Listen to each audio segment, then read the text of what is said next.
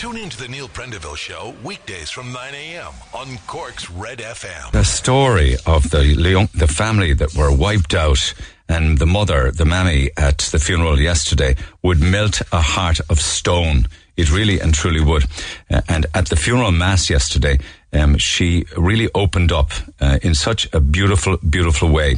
Geraldine Milan, as she said goodbye to her husband John, her son Tomas, and her daughter Amelia. Oh my God! When I was listening and reading the funeral coverage from the papers yesterday, and indeed listening to some journalists that were there, I thought I was going to just break down and cry. The mourners inside, all of them, obviously there was restrictions inside the church, but the mourners outside could hear and had to wipe away tears as Geraldine said a final farewell to her family. And all of the papers carry it this morning, some of them on their front page.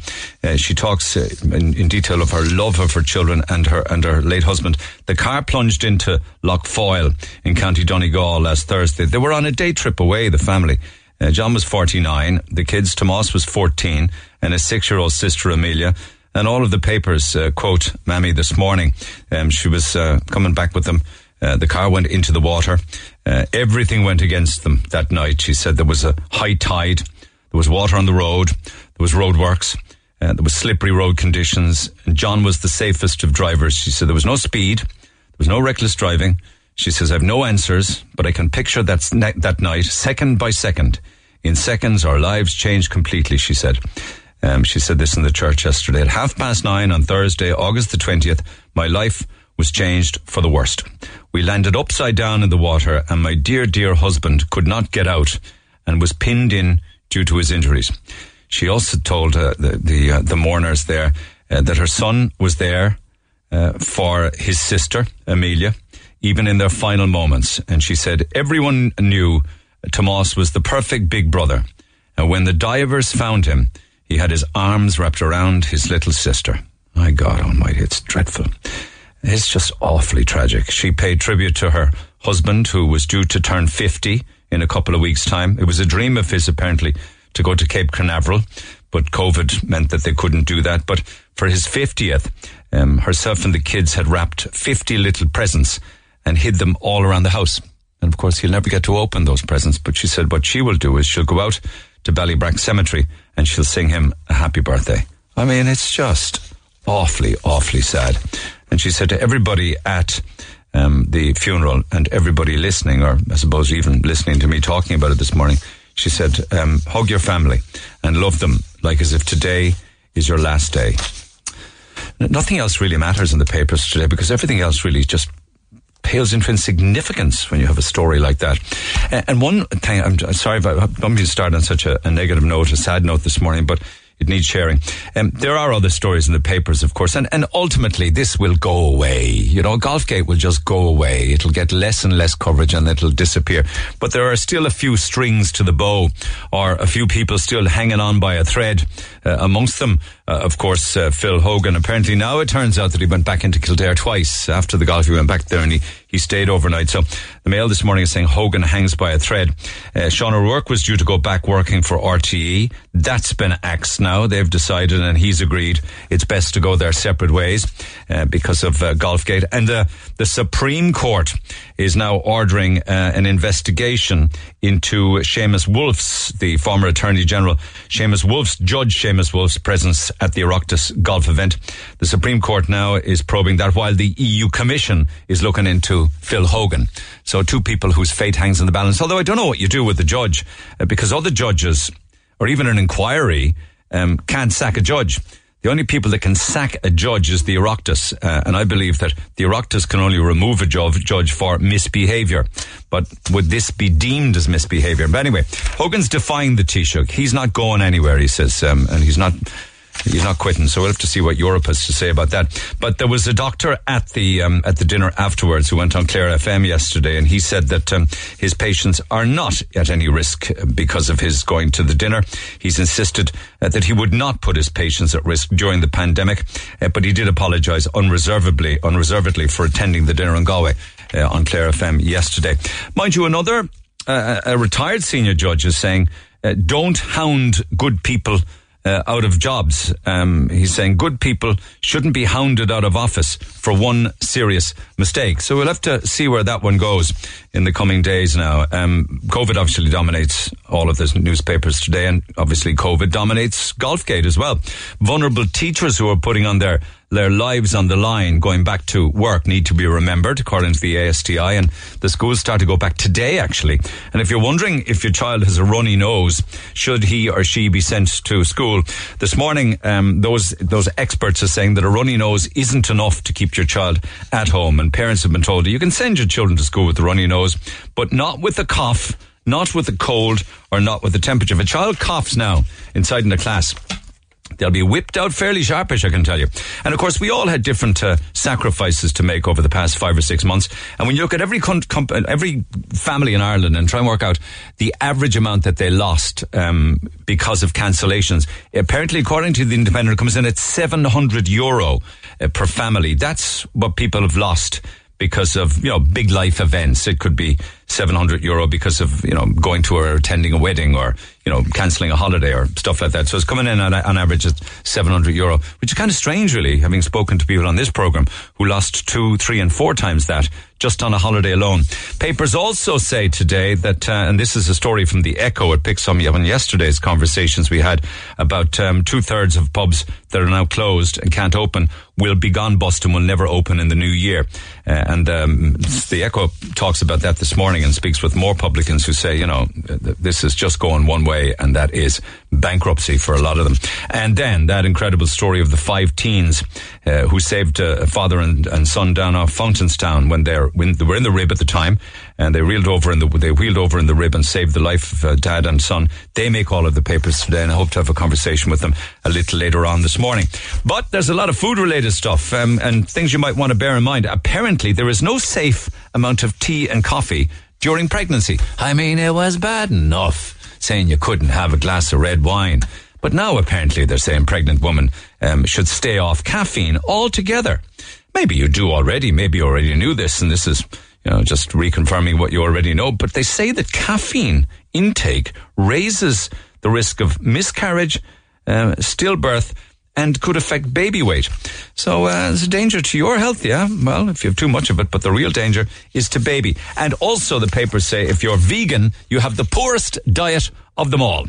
According to The Sun today, they had a look at what vegans eat, and it's microwave meals, pastries, cakes, sugary drinks, and cereals. Way too much of it. The rest of it, I suppose, is vegetables, isn't it?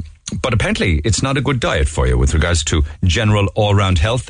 If you are a vegan now and you would like to discuss that or indeed argue that it's wrong, get in touch. Text 0868 104 106. Do you know the soap operas?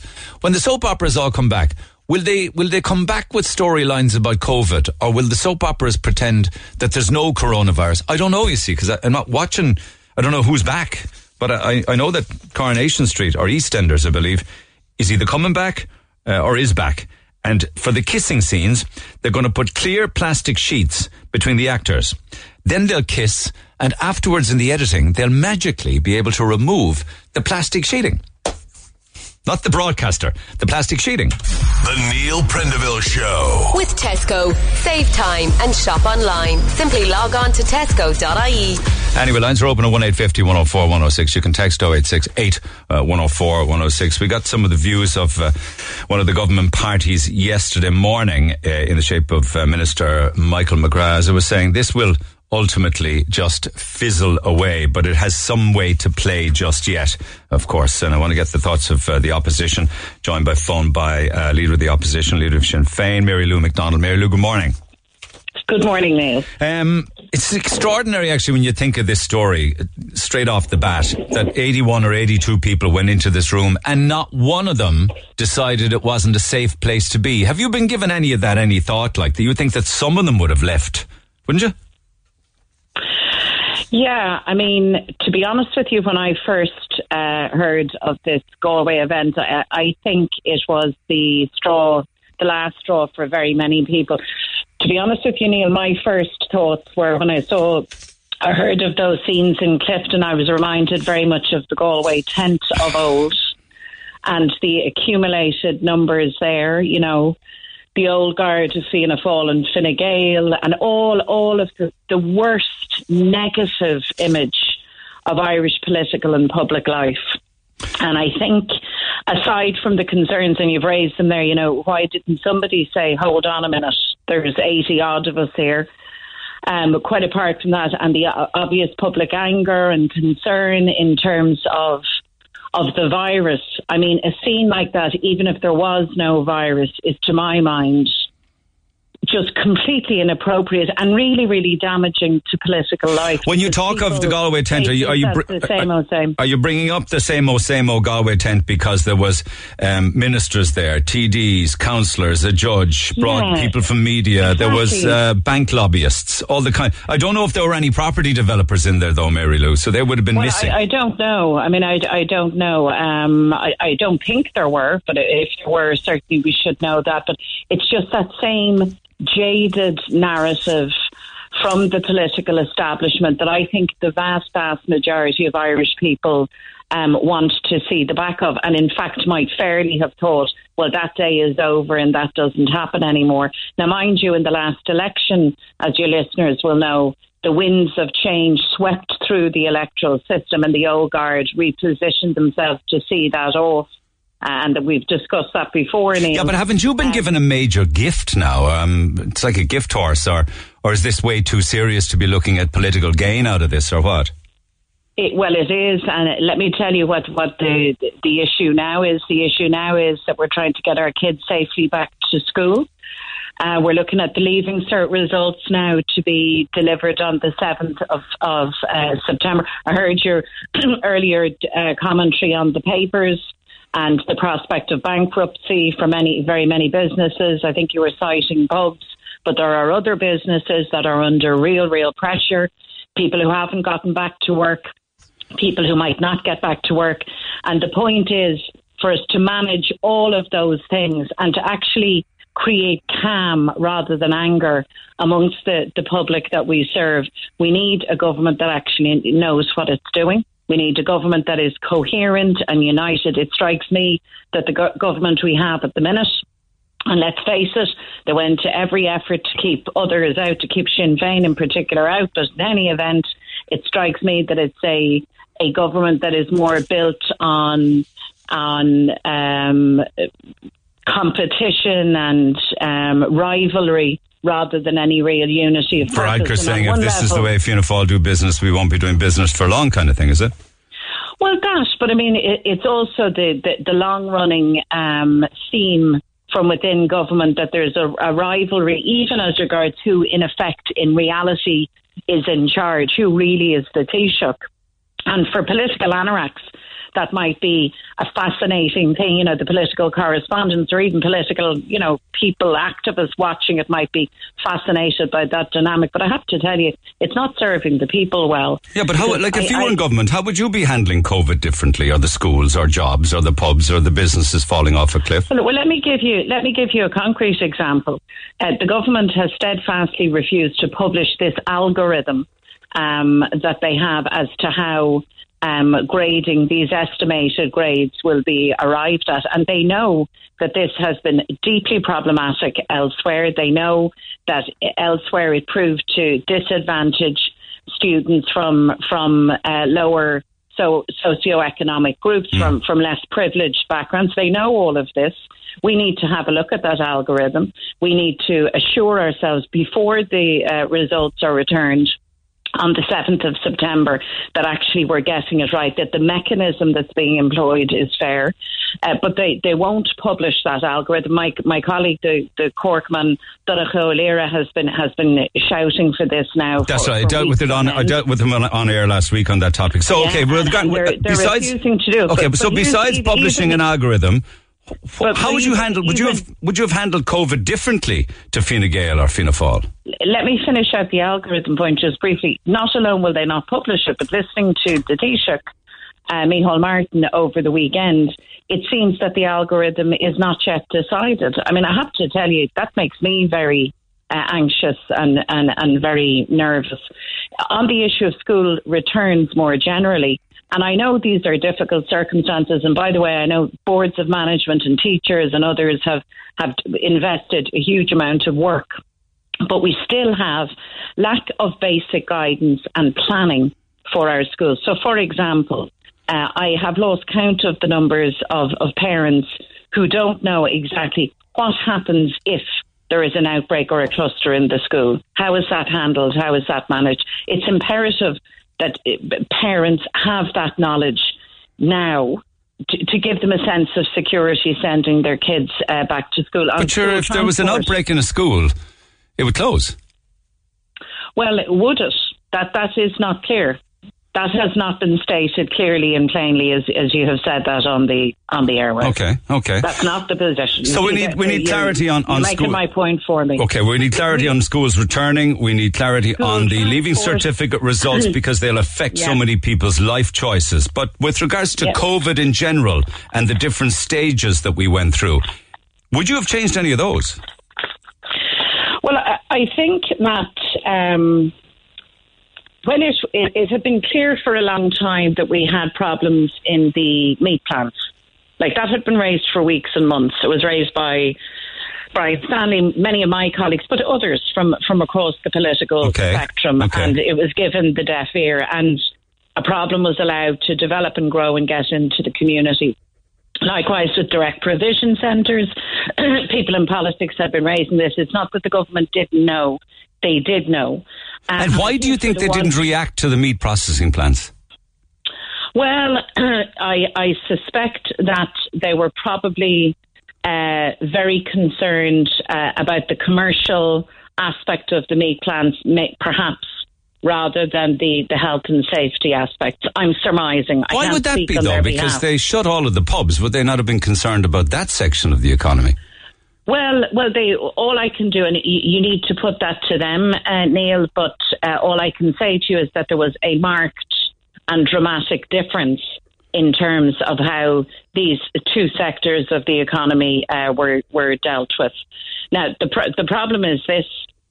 The problem is that if you're not prepared to go in, and if you're not using the Health and Safety Authority inspection regime effectively, and if it's not on the ball and busy and being very interventionist, not just in the meat plants, but right across the economy, you're going to store up trouble. If you're not prepared to say out loud, it is in this precise sector, in this precise place that we have a problem, and we are now in sorting it out. And if you can't do that quickly, the difficulty is that you end up where Laois and Offaly and Kildare landed. Let me say this to you also, because we've talked since the beginning of this crisis about testing, tracing, isolating. It's been the mantra from the word go. From the World Health Organization, it's what we need to do. And yet, when the surge came in recent weeks, the Minister for Health tells us that we had a problem again in our capacity to turn around testing in a timely fashion, in the kind of speedy fashion that we need. Now, and you're saying that has been happening? Well, it's been happening too slowly. And I mean, the Minister himself conceded that. So you have to scratch your head and say, none of us think that this virus is going to go away. I think all of us know that we are going to be living with it for whatever length of time, and that we need to manage risk and we need to keep people well. We know central to that is testing, tracing and isolating. We know that we need the capacity for that. So how in the name of God was it that the government allowed that capacity, the core, the centrepiece of keeping people safe at school and at work, that was allowed, it seems, to fall into abeyance or to go to sleep over a period of weeks simply because the numbers were low. Okay. That bothers me. So we did testing, leaving certificates, schools and meat plants, so they're the critical aspects. But where we're at right now, with everybody on holidays, it's proposed now that the dog comes back early. Is that like next week or when? And what will happen when the dog comes back? Well, I spoke to the Taoiseach on Friday. And at that stage, I was putting it to him that we should be back today. When I spoke to him initially, he said that he would not be recalling the Dáil at all, full stop. I'm glad that they have revised that position, and it seems now that we're going to be back next Wednesday. But I have to tell you, there's absolutely no reason to keep us away until next Wednesday. In fact, there was every reason to bring us back now. And I say that for two reasons. Number one, that great public anger and unease that has crystallised. I don't think it was necessarily all caused by Galway, but that has crystallised at that point. We can't manage a crisis situation when people are either angry or bewildered or unnerved. We need to create some level of calm, and that means all of politics needs to step forward. It means the people that we serve, who employ us, that we work for, need to see us at work. At work. So you hear what the political. With regards to the people who serve, many of those that were there on that evening are paid from the public purse. TDs, retired members of the government, retired politicians on pensions, councillors, senators. What should happen with them now? Are you calling for them to be sacked? No, I haven't called for that. I have called for people, obviously, to be accountable, and that for different people means different things. So, for example, let's take the example of the Supreme Court judge who was in attendance. In some ways, that is maybe regarded as less serious than politicians, but in some respects, it's more serious because the administration of justice is absolutely essential. Public confidence in it is absolutely essential. And a Supreme Court judge should not be at an Oireachtas golf gig, virus or no virus. Now, the leadership in the judiciary needs to address how do you sort that out. Well, they can't do anything. They can't sack a judge. Only the Oireachtas can. They can't, but they are a body to themselves. I think, and I certainly hope that they understand the value of reputation in the work that they do. I think they know that. And are you saying that reason that the former Chief Justice has now been tasked with carrying out this review? But I mean, the bigger take-home message, quite apart from this specific instance, is that we need an independent judiciary, and judges should not be at Oireachtas golf dues. And by the way, in my view, a group of TDs and senators, if they wish to golf together, golf is a great sport, by all means do, but they shouldn't be calling it an Oireachtas golf club or society. It shouldn't take that title. Was anybody in Sinn Féin invited to play golf? No, actually, and let me tell you, I didn't even know it existed, to be quite frank with you. Do you play golf? I don't. I play pitch and putt very poorly on occasion, but however, I've nothing against golf. Golf is a great sport, and many great Irish golfers. And I know, that's for another day, but how come does no one in Sinn Féin play golf?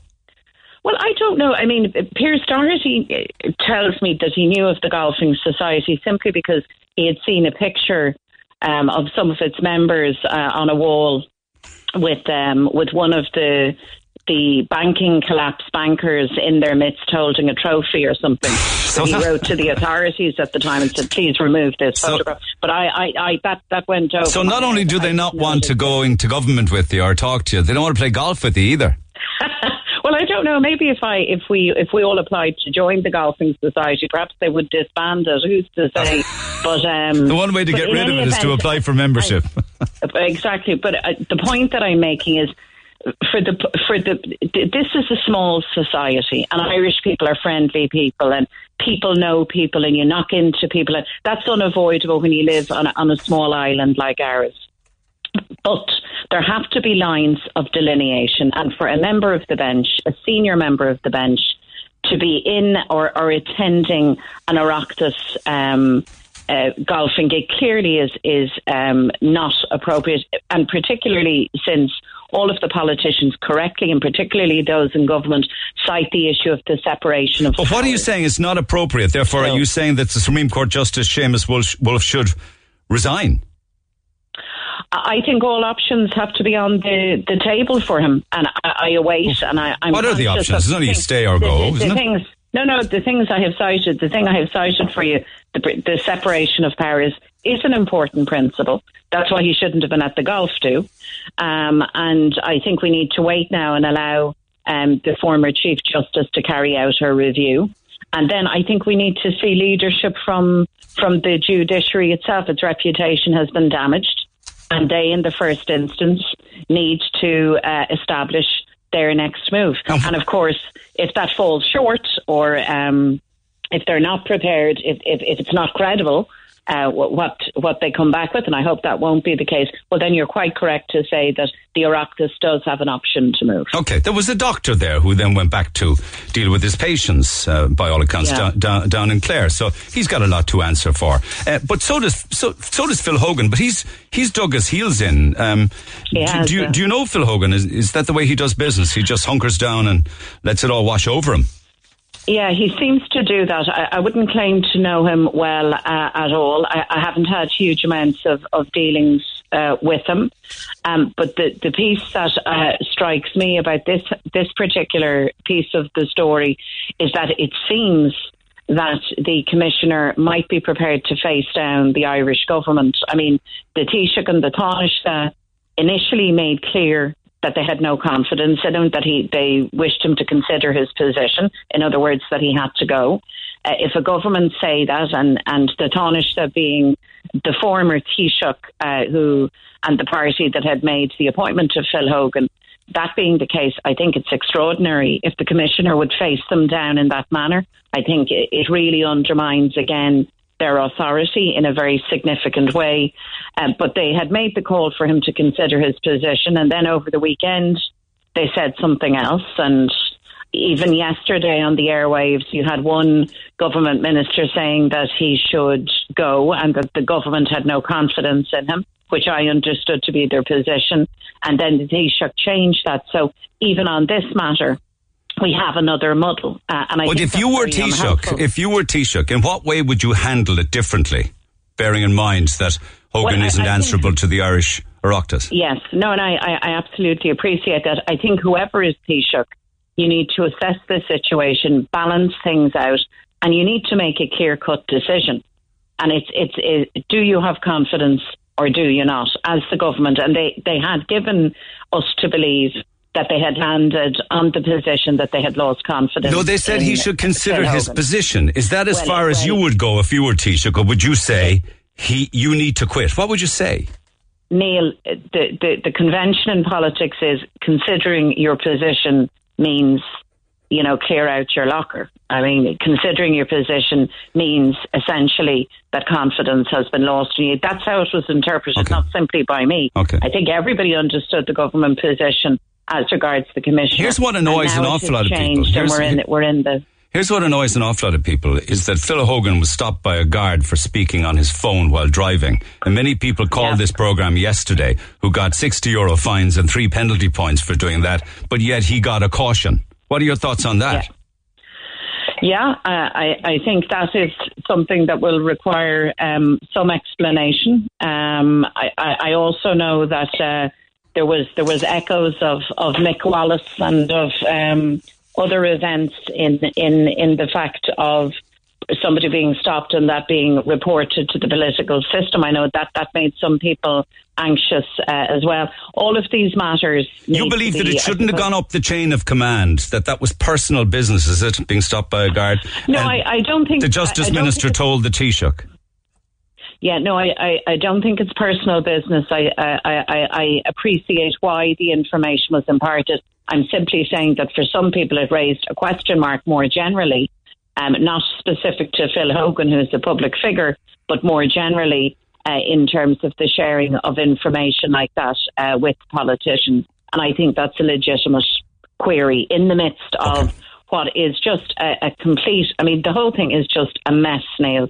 And my bigger concern, notwithstanding the seriousness of all of the issues that we have now rehearsed, it is much more important that we get our children back to school. I got that. How and ever. We don't have another shambles. I know that, but I'm just monitoring texts coming in before we wrap up, and a huge amount of them are talking about two different things. One of them, of course, is the funeral that you attended in the north. Now, I know you've addressed this on numerous times, but I want to bring it to your attention because I'm getting an awful lot of people here. Total hypocrisy. Mary Lou attended the funeral of a major IRA figure, Bobby Story, saying she would have done so if she was Taoiseach even. Beating the drum, Mary Lou, but not doing as you're supposed to do. You're as bad as the rest of them. There are many, many like that. So people in glass houses, how do you respond to that? Well, I would simply say that I do not believe that there is any equivalence between the funeral of anyone, and a golfing shindig. I don't accept that those things can be matched. And at the time... Well, numbers are numbers, though. Hang on a second. My mother-in-law died. There was 10 of us in the church. Yeah. 2 months ago. And at the Story funeral, and the family had asked me to do one of the readings at Bobby's funeral mass, which I was more than happy to do. In the church, the guidelines of the day were applied. People were masked. There were minimal numbers in the church, so that was a controlled. Yeah, but outside it was very different, wasn't it? I know, but look, can I tell you? I mean, and it wasn't unique in the lockdown period when it is a figure who is a public figure. I mean, a huge figure in Belfast and beyond. People came out onto the streets, and by the way, your listeners will know when friends and neighbours, and it's been absolutely traumatising for every and any family to lose somebody at this time. People lined the streets and the highways and byways to pay their respects and say their goodbyes. I understand the concern because the numbers were... No, but we were asked to stay away from large gatherings and you didn't, and that's what's annoyed people. If you had your time back again, would you have done it the same way? Would you have gone? Well, look, I think if the organisers and I imagine the family, who, by the way, are still in mourning, I would imagine that they would look at things and say, right, well, could we have cut down numbers again? Bear in mind, the funeral was streamed, and I think a quarter of a million people watched it. I know that. That's fun, but I'm saying, would you have gone if you had your time over? A bit like Golfgate, the dinner. Many of them who went wished to God they never had. Are you the same? Well, look, I was asked to. I knew Bobby well. It's kind of yes or no answer, really. I was asked to read at his funeral mass. No, of course I would have gone to the mass. Absolutely, of course I would have. Okay, so you'd have changed nothing if you had the hindsight to go back and... Well, I didn't say that. I said that I would have gone and paid my respects and have done the reading at the mass. Absolutely. Okay. The other text that I'm getting a lot of texts as well on your Monaghan County Councillor Kathy Bennett, who went off to Lanzarote on her holidays because she couldn't get a refund from the airline. What are you going to do about her? Yeah.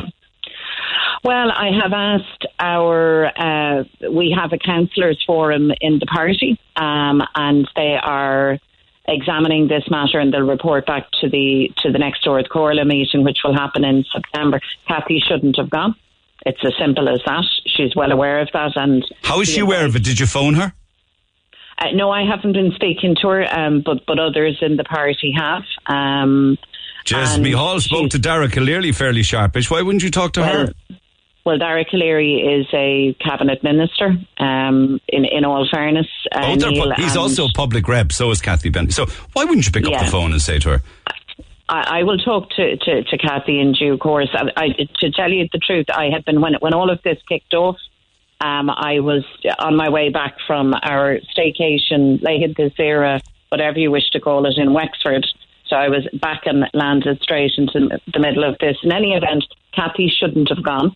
And I understand, and she's not unique, by the way, from many families who couldn't get refunds, and it's a big, big decision to make when your hard-earned cash has been spent and you can't go. I understand all of that, but the advice was, and the guidance from the party was not to travel, and she shouldn't have travelled, full stop. And that's where we leave that then. Like, it seems to me that the one strain that goes through this, all of these stories, are politicians, whether they're going on holidays to Lanzarote, whether they're going in and out of Kildare, whether they're going to dinners with 81 people.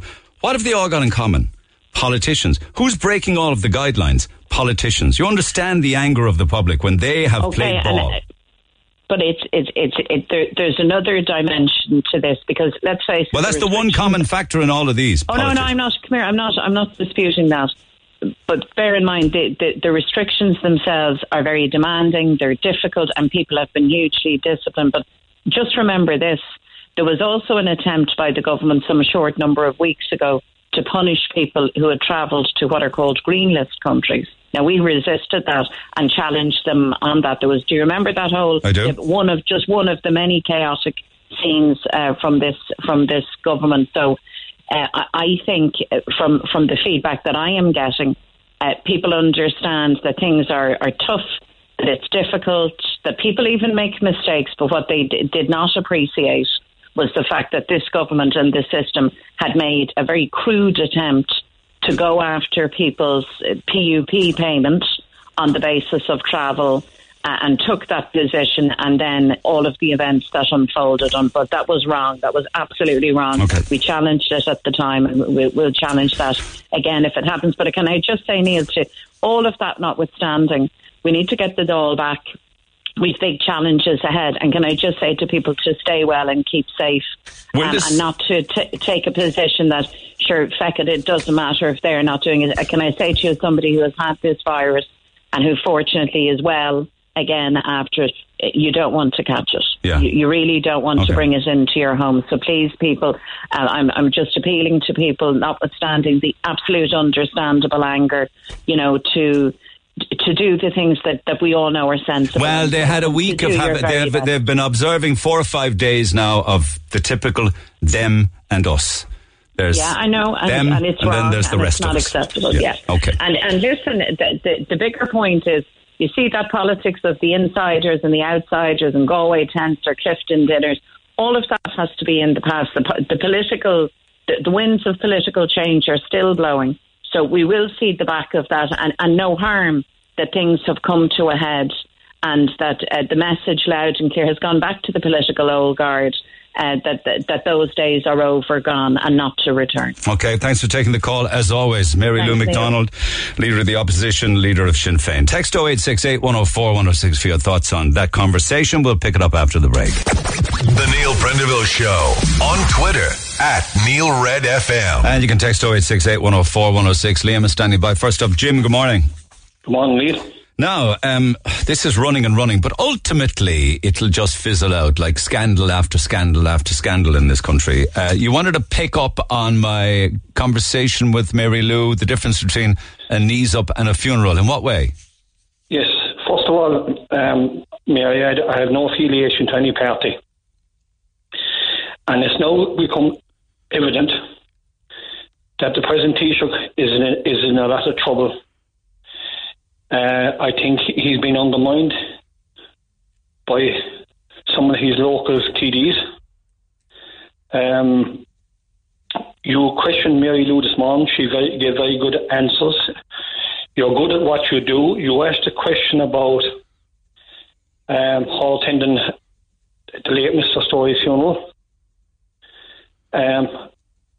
My reply to that would be there is an awful difference between a piss-up and a funeral.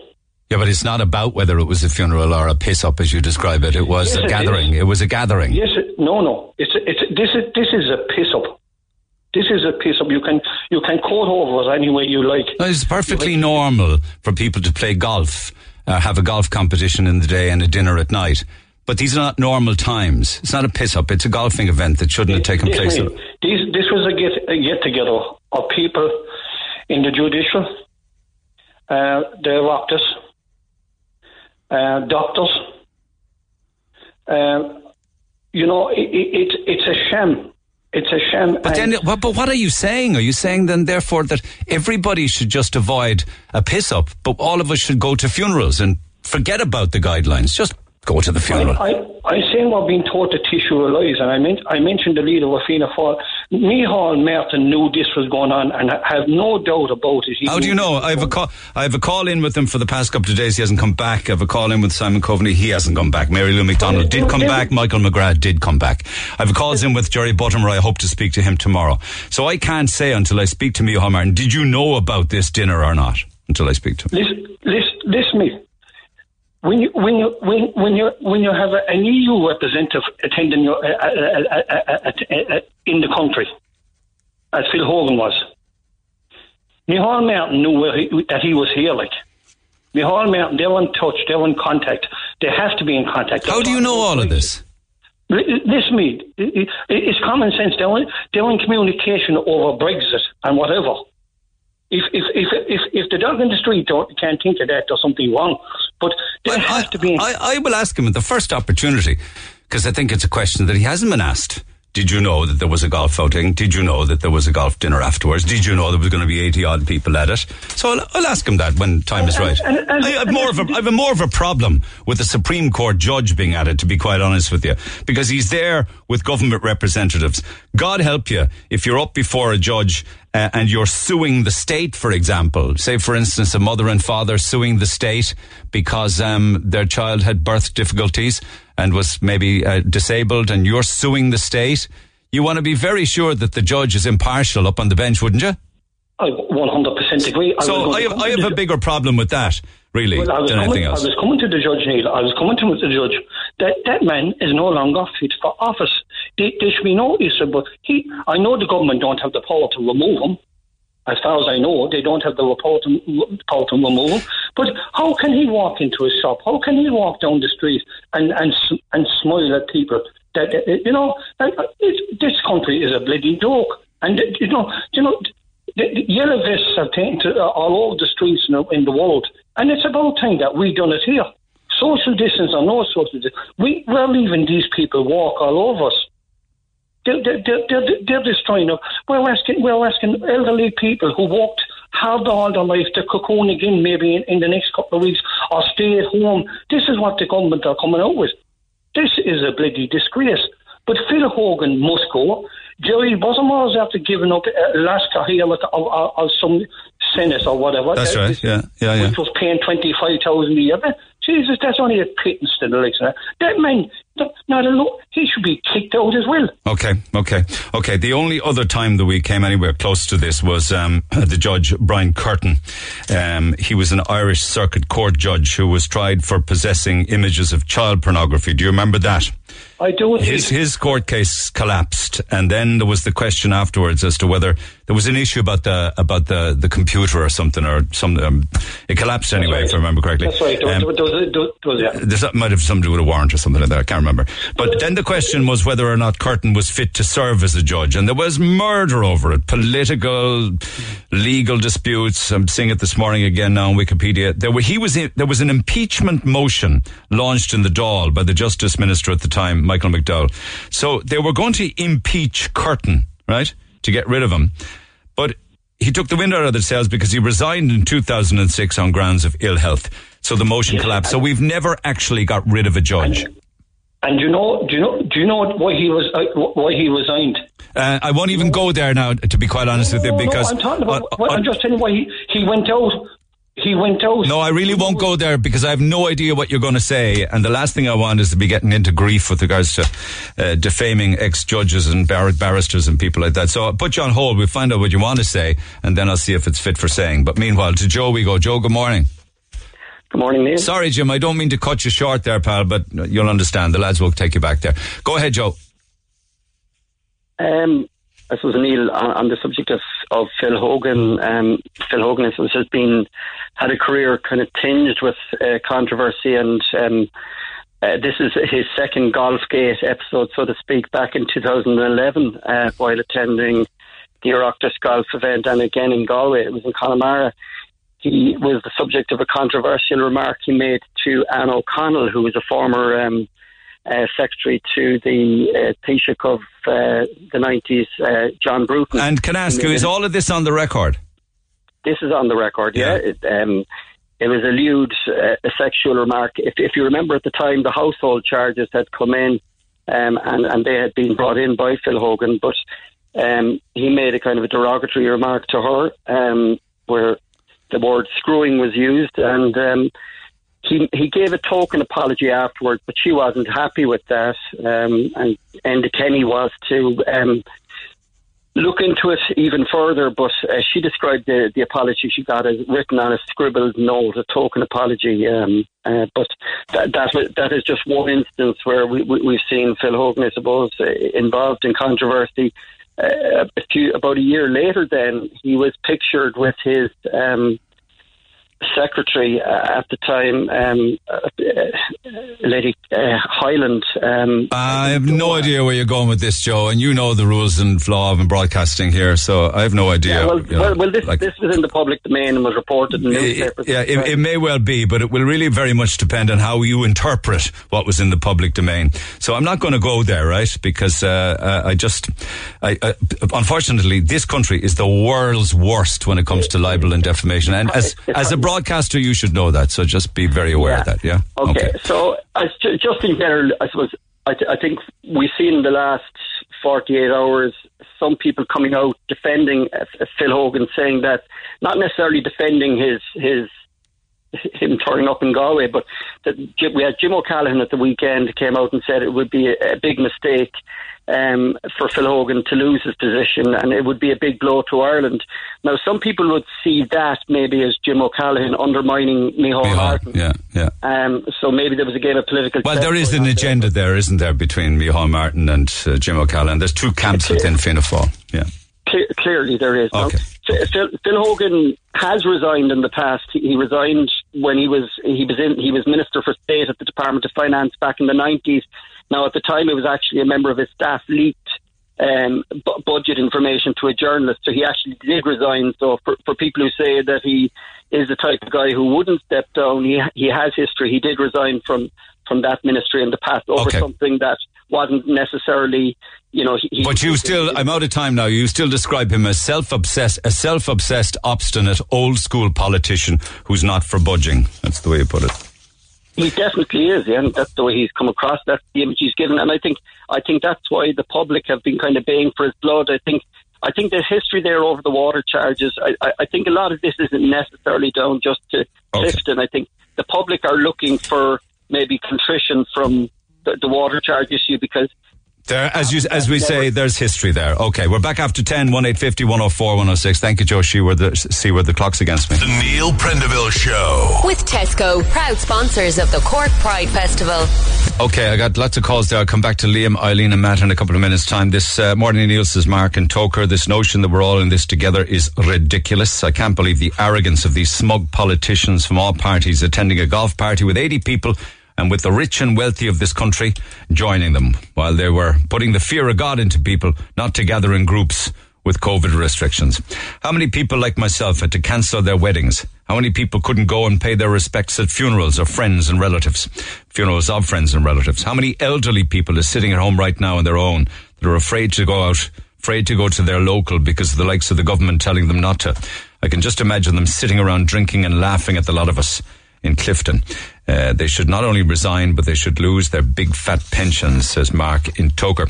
Government's going from one crisis to the next, and in the process sending out wrong message after message to citizens. We're being treated like fools by Martin and Varadkar. Everyone that attended that golfing function should be sacked by the government with immediate effect. They think they're above the law and they can do as they please. We need to show them that they cannot. I also feel that the insistence of the government to reopen schools, come hell or high water, will come back and bite them in the proverbial butt. Schools that have reopened in other countries are now closing down as they've helped to drive up the rates of infection. Micheál Martin has proven in a small space of time what most people knew all along. He is not capable of running this country, and his fascination with becoming Taoiseach has tainted and blurred his vision.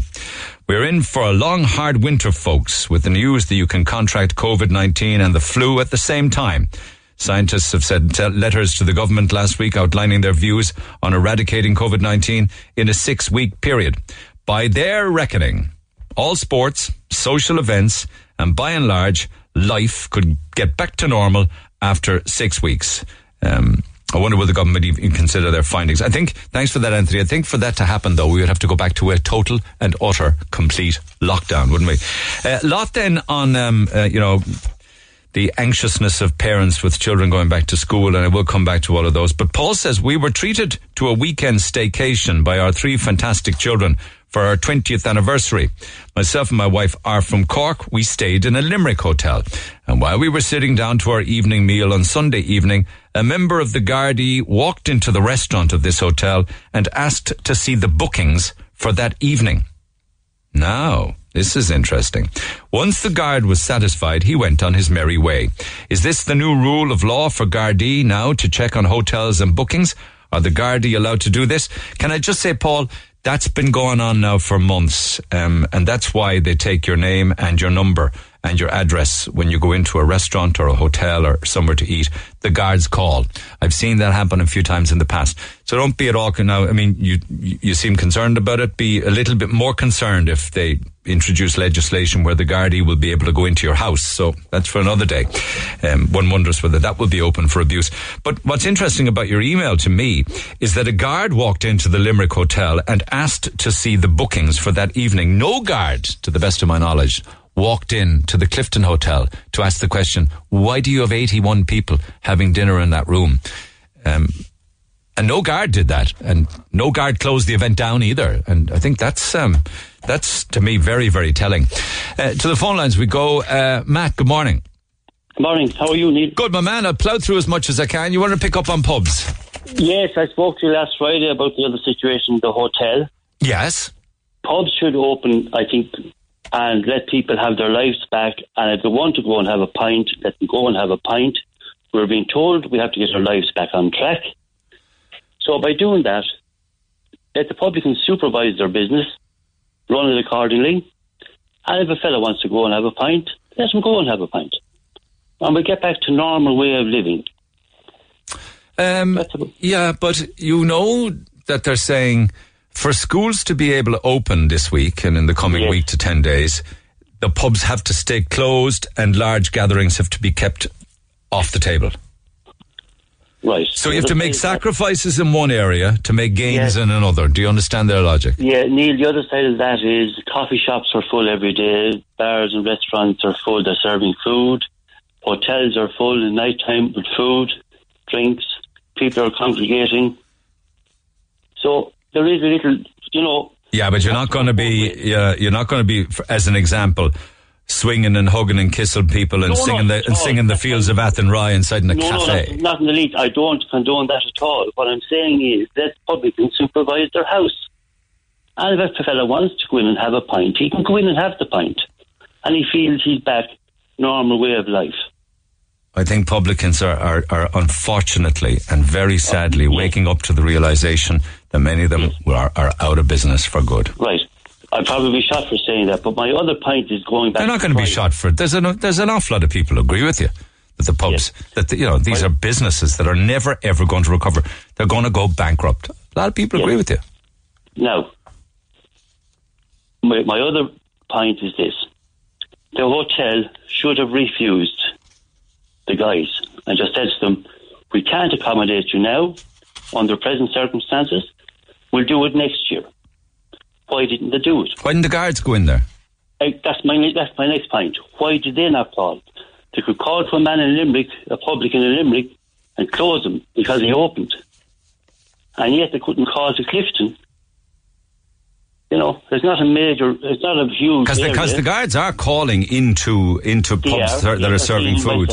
They are. Like, I've seen it myself. But the guards in Clifton turned a blind eye because they knew who was in the hotel.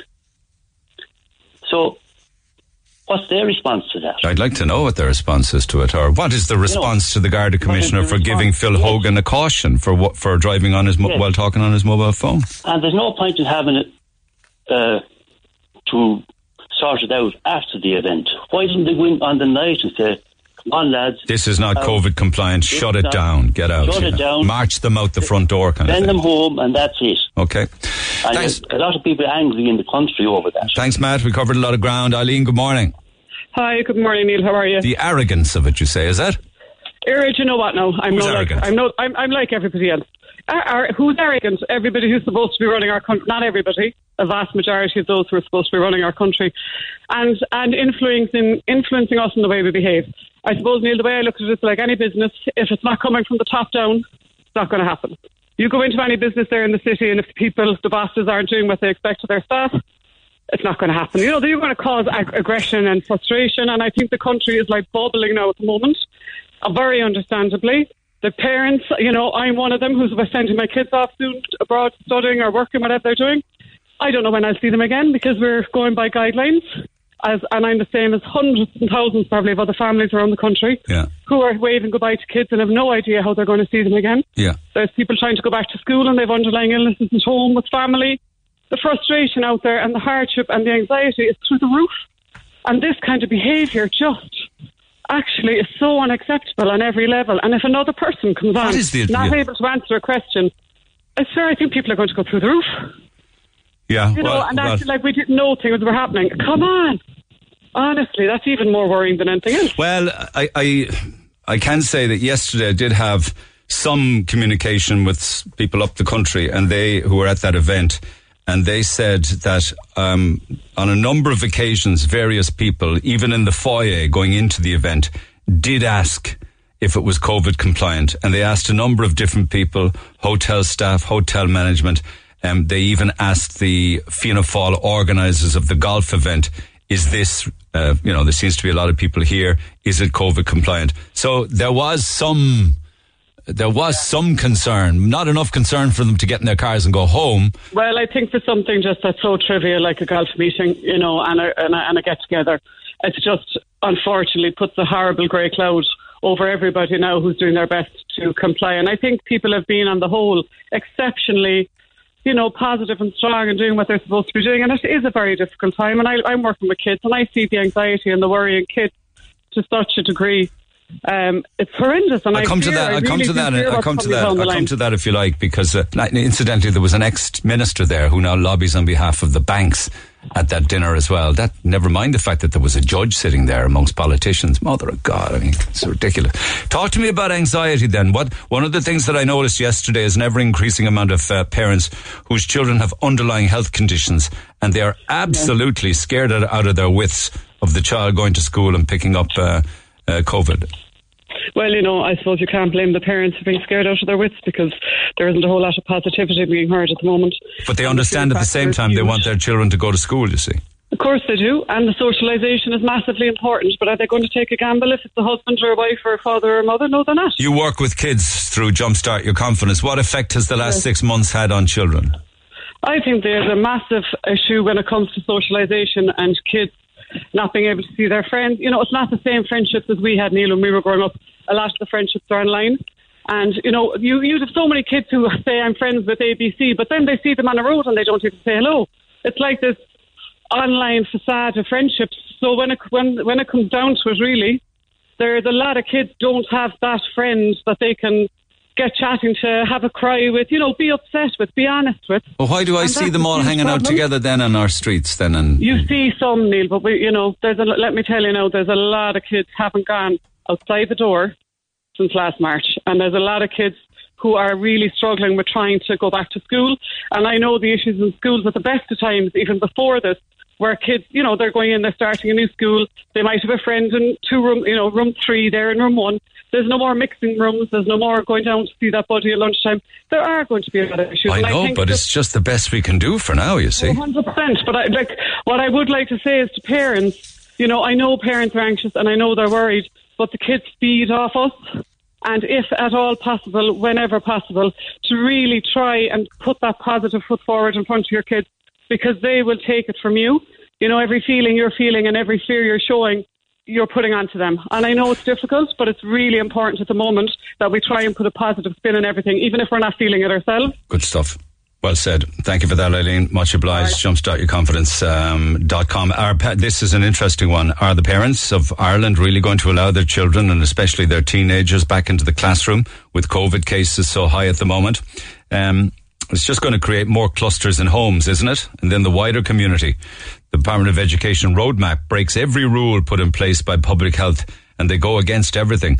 Most of our teenagers are doing social distancing anyway. Does the government not realise a lot of kids are extremely anxious about returning to the classroom, and this too needs to be addressed? As much as we want to open schools, it's just not safe to do so at the moment. As for protecting the economy, I'm self-employed, and how will I be able to run my business if our family has to go into isolation every time our children have close contacts with a confirmed case in school? The Department of Education has totally let down the private schools with no funding for them whatsoever. Every child attending a private school has parents that are taxpayers. The government needs to give same financial support to private schools. So many families have parents with underlying health conditions, and new studies have shown that teenagers transmit very high amounts of cases of COVID. My heart goes out to school principals and teachers. We all know they're doing their best. We need options. Schools should reopen for essential workers and parents that can't get childcare only. Schools need cameras in the classrooms.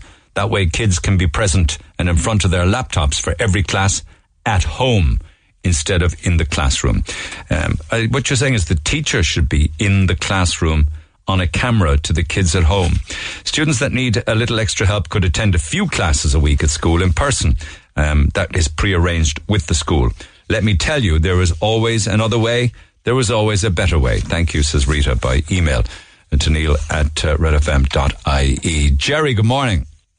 Morning, Neil. How are you? I'm well. What's on your mind?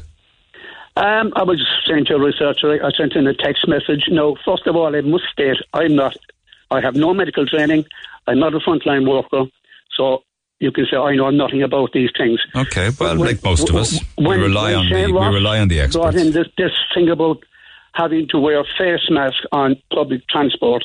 I formed an opinion that this would probably be one of the worst things that could ever happen, because I would reckon that there will be a breeding ground for the virus.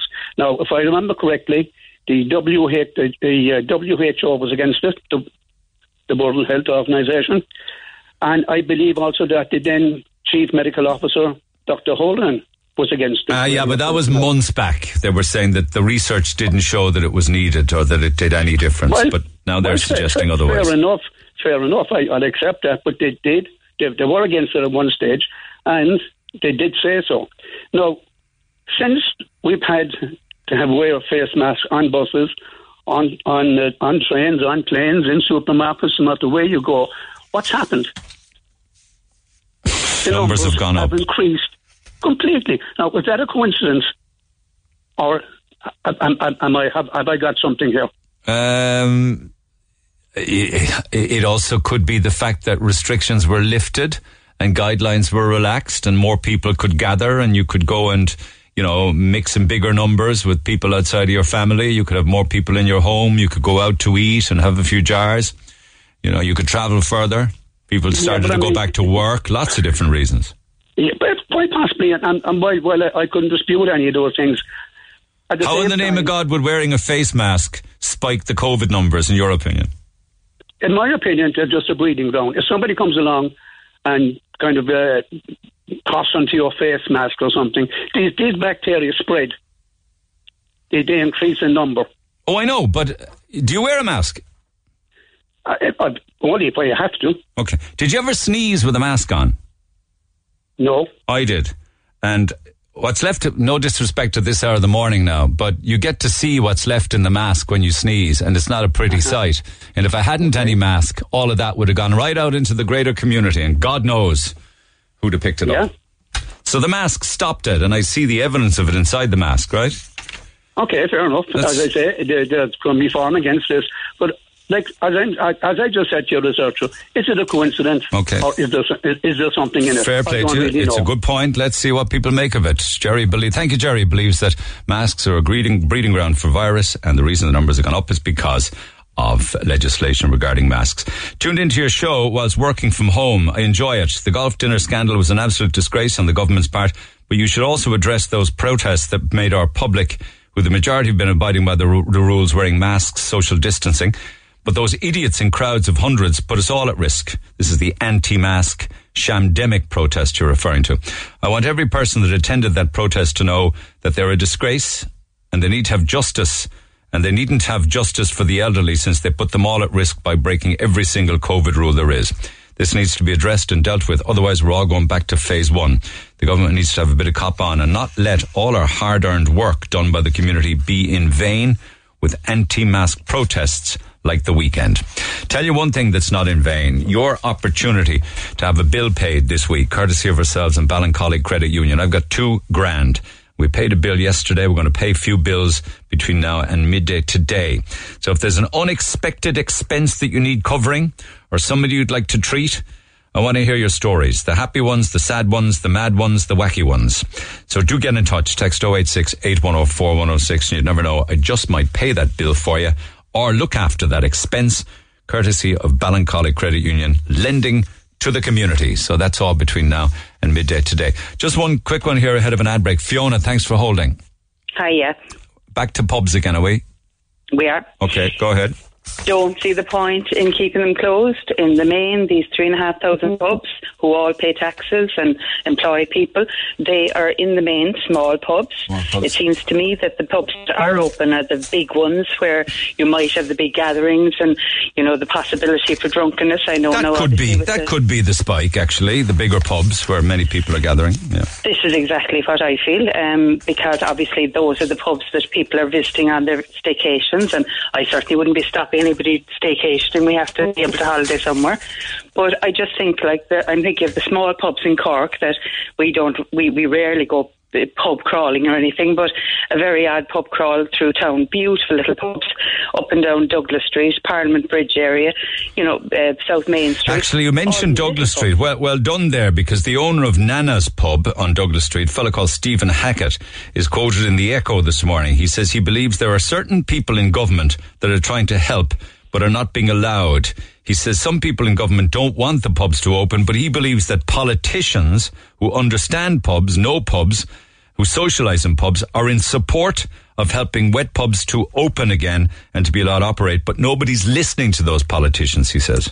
Well, I would totally agree with that. I hadn't seen that article, but yeah, I mean, as I say, we don't regularly go pub going, but when we do, we really enjoy just stepping into these little pubs all throughout Cork now, particularly, and every single one of the pubs in my mind that seem to be the ones that are being kept closed are all like 4 or 5 people inside in them, guys sitting very far apart anyway, because guys tend not to huddle together in those type of pubs. One at one end of the bar and the other fella at the other end of the bar, just shooting the breeze, mightn't even know each other. But why close them up? These people are employers, they're taxpayers. The pub landlord in those type of pubs is usually on premises. Whereas in the bigger pubs, that may not necessarily be the case. Yeah, I know what you're saying. And you'd say, okay, you'd allow them all to open, but you'd have nobody standing at the bar drinking. You'd still have the distancing. You'd limit the amount of people in there. Table service. Absolutely. And the thing is that these guys, and to hear them on the phone, and they're nearly crying, grown men nearly crying, who've been running the small pubs up and down the country for decades, and to be shut up, and you can just feel the frustration and just considering that you don't know what's coming ahead. Like, these guys don't even know it'll be Christmas when you're open, it'll be Easter when you're open. They haven't a clue. And imagine what they feel. I just feel their frustration the whole time. Okay. I know there are more important things get open, like the schools and everything, but I genuinely don't believe that they're going to be a virus spreading environment. That's I'm sure that if they're listening, they'll be thanking you for your support. Thanks. Sure I'm not the only one. Thanks, Fiona. Let's see if there are more. Thank you, Fiona. Text 0868 104 106. Back after these. Call the Neil Prendeville Show now. 1850 104 106. Red FM. Going to start reading out texts and emails for Pay Your Bills as well. Some big responses to this, which we'll do between now and midday. But John's standing by, so is Sean. First up, Morris. Good morning, Morris. Morning, Neil. How are you? Supreme Court judge now being investigated by a retired Supreme Court judge. That's where that's at. That's the cops investigating the cops now, really, isn't it? You would think that the investigation would be completely independent of the judiciary, for sure. Well, you'd put a university professor in law in to do it. You wouldn't put someone in the trade, so to speak. Yeah, it would be like the cops investigating the cops. Yeah. It's a bit ridiculous when you think about it. Like, look, there's 3 arms of the state here, Neil, as you know. Like, you're alluding to it there this morning, and a lot of people didn't pick up on it. A lot of anger directed at politicians, and rightly so. I listened to the interview this morning with Mary Lou, and you pulled her up on the councillors who misbehaved, and you pulled her up over going to the funeral and that, But the one common trait through all of this is politicians. Politicians are in the middle of it. Yeah. Look, but are those who, to an extent, feed off politicians, if you like. Yeah, but this judge is a bigger issue when you think about it, Neil. When this is a Supreme Court judge, a judge of the highest court of this land, right? Who will have been appointed to that position by a government. Now, I don't know much about Supreme Court Judge Wolf, right, on who appointed him. He was the Attorney General 6 weeks ago. Oh, right. Well, he was appointed by this government, so correct, right. Yeah. Okay, right. So, he's damn good at his job, apparently, by all accounts. He's obviously a learned man. There's no one questioning his credentials, right? But as a learned man and a man of the law, he should know attending an event like that is in itself a breach of the separation of powers. It is, but if we were all to be sacked or sent to Coventry or boycotted, as some people are suggesting, for misdemeanours and mistakes in our past, there'd be none of us doing anything. We'd be all out in the wilderness. But did he think he was still the Attorney General, that he could attend these events? Do you know? I mean, this man is, as you just said, look, he's good at his job. He's good at his job. The minute he takes up the office as a Supreme Court judge, he has to step away from events with politicians. It's as simple as that, right? Now, picture this now, and you kind of mentioned it yourself a while ago, Neil.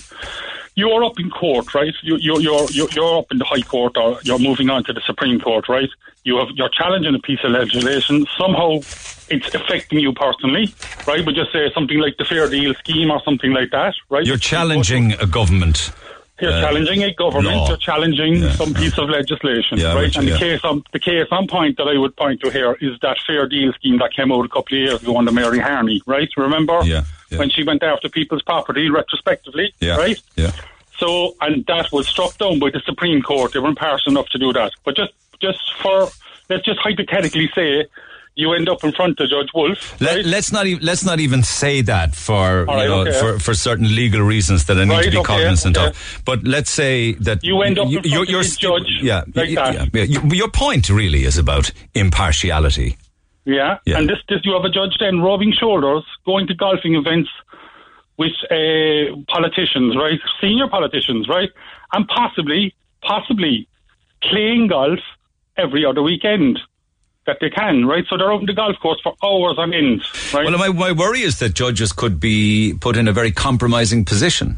But you have to look at it from this point of view, and I look at you were mentioning Judge Curtin there. Remember that one from the early noughties, right? I do, yeah. The Tralee Circuit Court judge, right? Yeah. Like his case collapsed, right, on evidential reasons. There was a problem with the warrant. I remember well from the time, right? And he was basically forced by the media and pressure from the public to resign, right? Initially he wasn't going. No, Neil, I think that's a ridiculous situation to be in, right? And it's up to the Oireachtas to sack this man if that's what they feel they're doing. But the Oireachtas can sack a judge for misbehaviour, but that's the word misbehaviour is how do you interpret that word? And who's going to sack him? The people who's playing golf for him. Think about that one now. No, Neil. He's got himself in a right pickle for sure. Right. Even though that he is. System, Neil. Yeah. Think about the American system now here for a minute, right? As we're talking about, the judges are an arm of government, right? In America, judges are elected to positions like that. They have to face the electorate, right? Not the couple of lads that they go golfing with in the Dial, right? Or the Oireachtas Golfing Society. They face the people the same as a county councillor would, the same as a TD would, right? And you're telling me down the road from Judge Curtin, and here this man knows a Supreme Court judge, we haven't a system like that put in place. Yeah. So all judges should be elected like politicians then. There you go. Like you have the COVID crisis going on now since March, right? Okay. Yeah. And this guy is sitting in courts that are socially distanced. The numbers going into courts have been cut significantly. A lot of the proceedings are online. And he goes up to a golfing event in Clifton and doesn't see a problem with being in a room with 80 people. Yeah. Yeah, but surely we all should be aware of where we are. You go some of the restaurants that you can go into now are so large. I'm not suggesting you go with 80 people, but you certainly have got a 40, 50 or 60 people in the same area as you. Oh, yeah. Well, I mean, could you imagine now that they'd be drinking vodka and we'd be there all night? You're right, and big round tables you are sitting much closer to. And there's no one telling us we have to be gone in an hour and 5 minutes, or we have to buy a €9 pizza. And or a mobile chipper outside the door. There's a former Court of Appeal judge now saying that there's a great danger in the present situation that good people who have committed their lives to the public service are now being publicly humiliated and unfairly hounded out of office. Well, don't hound good people out, he's saying. I do believe people are being held to account. It's something that didn't really happen here before, right? That's what you're looking at here. Now, you look at the media asking hard questions, yourself included, Neil, right? Asking hard questions that need to be asked. Why can't someone have a funeral, right? You talked about your mother-in-law's funeral. I know another chap, he buried his father during the crisis, not COVID-related, cancer, right? And again, only 10 people could go. But yes, there's no problem having a golf society. Being politicians or judges, of course, puts them on a completely different level, doesn't it? Puts them on another planet, Neil. No, in the sense of responsibility and compliance. Oh, yeah. There's a higher standard you'd expect from you. Correct, well said. You put it better than me. Thank you for that, Morris. Appreciate it. Sean, good morning. Good morning, Neil. How are you? Thanks for holding. Okay, you want to go back in time. I like a bit of nostalgia. What have you got for me? Well, it was the day after the new regulations were announced last week. I was in town and I was on North Main Street. You know, there's St. Peter's Centre there, the kind of exhibition. Certainly do, yeah. It's the Burning of Cork exhibition. Everybody should go and see it. Yeah, it's fantastic. It is. Like, I went in, I read everything there, and it was really great. And the pictures they've done, they've, colorized all the photographs. There's another brilliant exhibition, either open or about to open. George Patterson and his team have put it together in the Middle Parish. And it also deals with the burning of Cork. Fantastic photographic exhibition of Cork over the last 150 years. Some of them aerial photographs. Incredible. Also a lot of the history of Tomás McCurtain and Sweeney. It's well worth going to see that one. But I digress. Go ahead. And is that opening soon, that one? Well, I think I'll have to check. I mean, I was in there myself at the weekend because I was keen to have a look at it. And I was actually in that area and George brought me in. Can I find out between now and midday if it's open to the public for you? Would you mind? Thank you. Okay, so I'll come back to you on that one, Sean. But anyway, go back to your own story. Yeah, like one piece took my attention because it was in because of what was in the news. It said 100 years ago the curfew that was put on Cork, there was no more than 6 people allowed at a meeting, and it's kind of striking. Like it's the same number now, and they said back then. Every restaurant, hotel and house had to have a list of the occupants posted on their door. Amazing. And we were kind of speaking of that today again. That would have been back in 1920 when the Tans were in town, of course. And there was martial law, to be quite honest, wasn't there? Martial law. I think there was a few counties. Was it Cork, Kerry and... not sure the other one. So the irony of that is not lost on you 100 years later, back to 6 people take your names. It puts in your mind, like you said at the start of your show, that, with the way the news cycle moves, like, when is Galway going to be replaced with another kind of news item, It's not going to be remembered in 100 years anyway. Well, I was making the suggestion that sometimes it's best to hunker down, say nothing, and let the storm blow over. For the people involved? Yes, for the people involved. That the public's attention span is short enough and will move on to the next scandal or the next crisis or the next tragedy or the next news event. They might be working on the next scandal, so to take attention away, maybe. Yeah, but that's why if you ever listen to politicians, the same thing happened yesterday with Michael McGrath. They always try and deflect the narrative away from the story that you wish to address with them. They're very smart like that. They'll Michael McGrath on a few occasions yesterday tried to turn the conversation to schools all the time and getting the schools back, and you have to keep dragging them back to topics that you want to cover. Yeah, he was staying very distant from some of your topics, all right, some of your questions. But they all do that. It's like as if they're taught it in some sort of media course they do. Deflect from the question, change the topic, move it away.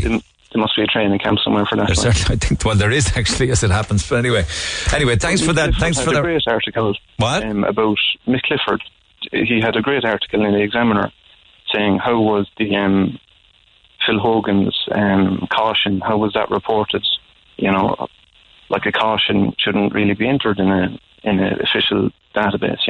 I think that's a great question, because I was trying to trace it back. Went from the guard maybe to the sergeant in charge to the super, from the super to the commissioner, from the commissioner to the justice minister, from the justice minister to the Taoiseach. And Mick Clifford put the question in the article. He said, was he actually done for penalty points and a fine and was put on the system? No. And then someone higher up removed it. Just a question. It's an interesting question. I mean, but my understanding was he got a caution and was told, go on your merry way, don't do it again. Well, that's the official story anyway, but what's the truth? There may be a change or an update to that as well. Yeah, and could I just say, last thing, Golfgate, everyone's talking about it now, but, we have to commemorate the volunteers that died 100 years ago. Like every week in Cork, there's meant to be commemorated. Yeah. Their centenaries. It's a very important year and it can't be forgotten about. And to some extent it has been put on the back burner because of the current situation we're in, yeah, for sure. You didn't go to Ballincollig, did you? I think some people did go to Ballincollig. You didn't go down? I didn't, but another historical kind of comparison, like Leave Rikers down in Cork now, and it seems like he's kind of taking potshots at Micheál Martin. I mean, he has been making comments like he has no confidence in him. And I think his visit to Cork is a bit of a PR exercise. So those photographs that I saw yesterday of Leo in an off-licence with what looked like 6 cans of Heineken or something, they're real, are they? Up around the College Road? He wasn't going to a house party, no? Oh, they are real, but I imagine he's staying in the 5-star hotel there around the corner. He's bringing the 6-pack back to Hayfield Manor, is it? Oh, guaranteed. Probably drinking from a champagne flute. I love it. But I mean, it's perfect PR. This man has been spending €100,000 every month on PR since he became Taoiseach. So I mean, the image of him carrying a 6-pack of cans, it's like a perfect juxtaposition. Getting down with the dudes, yeah. I mean, compare that to Golfgate, and it's kind of morose in a way. It's you think it was? You're implying that it was intentional. While all of those were up there having beef or salmon at round tables in Clifton, he's getting a 6-pack from a Cork off licence. I mean, definitely. I mean, this guy has the best PR spinners around him. I like it. Thanks, Sean. Have a good day. Appreciate it, my man. Bye-bye. Take care. Cheers for now. John is on one. John, good morning. Hello, Neil. Okay. Fianna Fáil supporter all your life. Let's nail that colour to the mast. Go ahead. Well, I'd just like to comment on the present crisis, I suppose, in the country and take a different angle to it because, first of all, I'd like to say that I hold no brief for Phil Hogan. His legacy is outside my door here and outside your door and every door in the country with water meters. Yeah. But on the other hand, I think in this particular instance we have to consider the country and consider his position. If he's removed from office, what does that mean for Ireland? I mean, even if he's replaced, who's going to replace him? And if there is a replacement, will we get that position back? We need that position. It's a very, very influential position. And it's very important to have a person of his character, even though you may not like it, to counter another character in Britain in dealing with Brexit. And I think that has to be...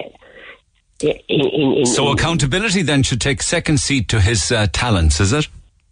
Well, no, I'm not saying that. But I mean, if we go down that, and even on that line, there's an awful lot of people now claiming the high moral ground, and there is no excuse for what happened in Donegal. But I mean, if we're going to fire people, let's fire them all. And I mean, there is plenty of records in Fianna Fáil where we could have taken action before, and we'll take the old proverb or whatever it is, let's let him without fault. Oh, listen, I try and live my life by that. That's why many people would find this uncomfortable. I do, yeah.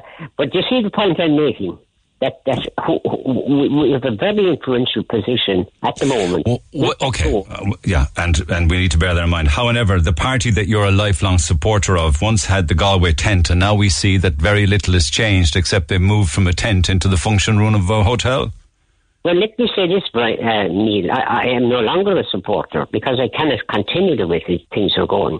I mean, the party will be decimated in the next election. There's no doubt about that.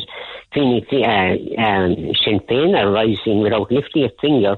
They're winning votes every day of the week because these guys are digging holes for themselves. And did you vote Fianna Fáil in the last election? I didn't. No. Okay. Well, so you have no longer support in Fianna Fáil and didn't vote for them. No, I continue on this.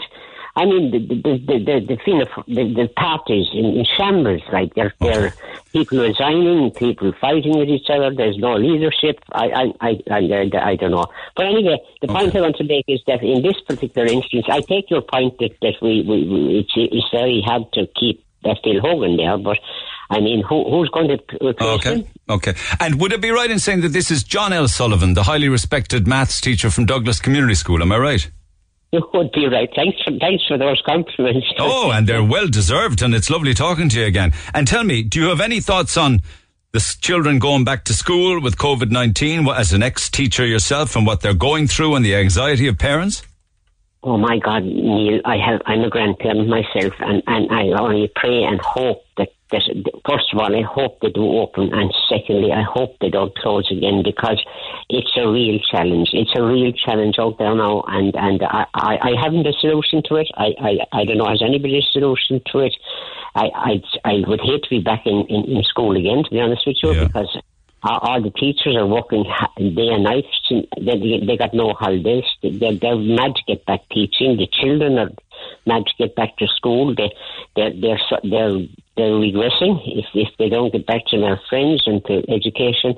But you have me there, Neil. I only just hope and pray that it goes all right. All right, and steady as we go. Mind yourself, John. Thanks for taking the call. Cheers for now. Lines open on 1-850-104-106. Back after the break. Actually, I'll tell you what we'll do. We'll just take a break, and then I might just have a look at the flooding in West Cork, if you don't mind. I can come back to everything else. And I know there's a lot of texts as well coming in from the likes of my conversation earlier on with Mary Lou McDonald. I want to do those as well. This is the Neil Prendeville Show. Tweet the show at Neil Red FM. 104 to 106 Red FM. You've been following the news story with regards to the storm and how it's impacted particularly in West Cork, areas like Bantry, Clonakilty, Lower Rosscarbery, Lepp, Bandon, Drimoleague, Dunmanway, even Passage West, Youghal, areas like that, flooded. Very, very bad, particularly in Bantry overnight. And Jessie Hegarty has the Mace and Burke's clothes store down in the middle of town. Good morning, Jessie. Good morning. Good morning. How are you? I'm good. I've been sent some videos actually of almost like a tidal wave of water down. Is that New Street, Main Street, that area? Main Street, New Street, area. They're all kind of kicked, What happened? I mean, because people are already talking about culverts in the system not being able to cope. Is that right? I think, you see, Bantry's inside in kind of a gully, and you have above Bantry, you have Seskin Mountain, Seskin Hill, and a lot of rivers come off of that, so those rivers burst their banks, and so you get a lot of water coming down through the town, and if you know Bantry, the library, the rivers all, meet come to the library, and at the library they go into the culvert.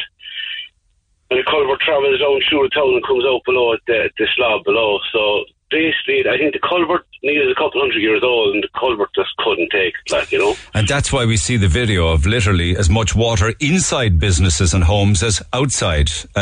Within particularly 2 hours, it was very bad, I'm told. You had like 25 millimetres within 2 hours. I was actually with a couple of lads there. We were doing something, and there was a lot of rain falling. We actually talked about Skibbereen. We're saying, "Geez, I hope that Skibbereen doesn't hit again tonight." Yeah. And next, I got a phone call from my brother, and he was like, "Yeah, there's a lot of rain. We're flooding." So I went down, and I drove down, and I drove up to New Street, and next to kind of a couple of bumps in the road, I was like, right. Obviously, I would say, "What's that?" That was a culvert, Neil, outside of Vickery's there was getting damaged. So I drove in around, and I got down to Main Street and rang the neighbours that we have in the street, and you know what? It was tough enough, But and tell me, because did you have product destroyed last night? Yeah. There's product damage, but we came off light. We came off light enough. For the most part, but look, there's a couple of businesses around us in Main Street in general, like Wiseman's and Flory Hands and Paddy's and Timor, and there was a lot of water, Neil, I heard a shoe shop lost 15 grand's worth of shoes, destroyed. Yeah, Wiseman's got hit hard as well. Water, it's an eye-opener, when water comes hard, there's nothing you can do about it, it's nothing you can do about it. And some of the businesses, there was a particular cafe, were you saying, under 5 feet of water? The Flory Hands got hit hard, yeah. And there's nothing you can do. There's nothing you can do. The fire brigade were there last night, and they were just trying to force the door open to take pressure off the structure, you know what I mean? Because it was coming in. Oh my God. Has it receded now, Jess? It has receded, yeah, with the fair play to the fire brigade. But look, Neil, I suppose, if looking for green shoots here, everyone pulled together last night, and the fire brigade were fantastic, and Danny Collins, fair play to him, was on the ball, and Dermot Murphy from Banshtown Association, they were, but you could do, and but everyone put their shoulder in and did what they could do, Okay. Can I ask you, does insurance cover all of that damage? Insurance should come. Hopefully, insurance will be a factor, But look, Neil, It's just the structural damage. It's like Main Street, the tar was just done last year, the resurfaced last year, and the surface of Main Street was lifted 6 inches because it was over the footpaths, right? It's bad enough at this time for business, isn't it, without this on top of it, for sure. Absolutely. Yeah, it is, But it's the structural damage that's left behind it is the big problem. Like New Street, the culvert needs to be changed. But look, we'll get there again, you know. Yeah, you're very positive and very optimistic. I like that about you. Thanks for taking the call. I'll let you get back to it, to assessing the damage and putting it right. Thanks to you. Cheers. Jesse Hegarty has the Mace and also Burke's Clothes Shop in town, and our thoughts are with all of the businesses and homes, actually. A lot of homes in the streets down in Bantry as well that were absolutely decimated and damaged, particularly when the two-hour period. They're saying in and around, I think, 10 p.m. is when it was the very worst down there. But overnight, I was down west and I thought the roof was going to come off. Even coming back up this morning, the winds were really, really howling. Actually thought about not coming up, to be quite honest with you, but the big problem, of course, would be, say, on high ground, like coming up over the county bounds. Forget about it. 104 to 106 Red FM. This is the Neil Prendeville Show. And indeed, Ballincollig Credit Union have given me $2,000 to spend at will right across the week, and we're looking for your stories because I want to pay some bills. We did yesterday, and we'll pay a few at around about 10 minutes to midday today. Whatever it may be, I'll part with the cash.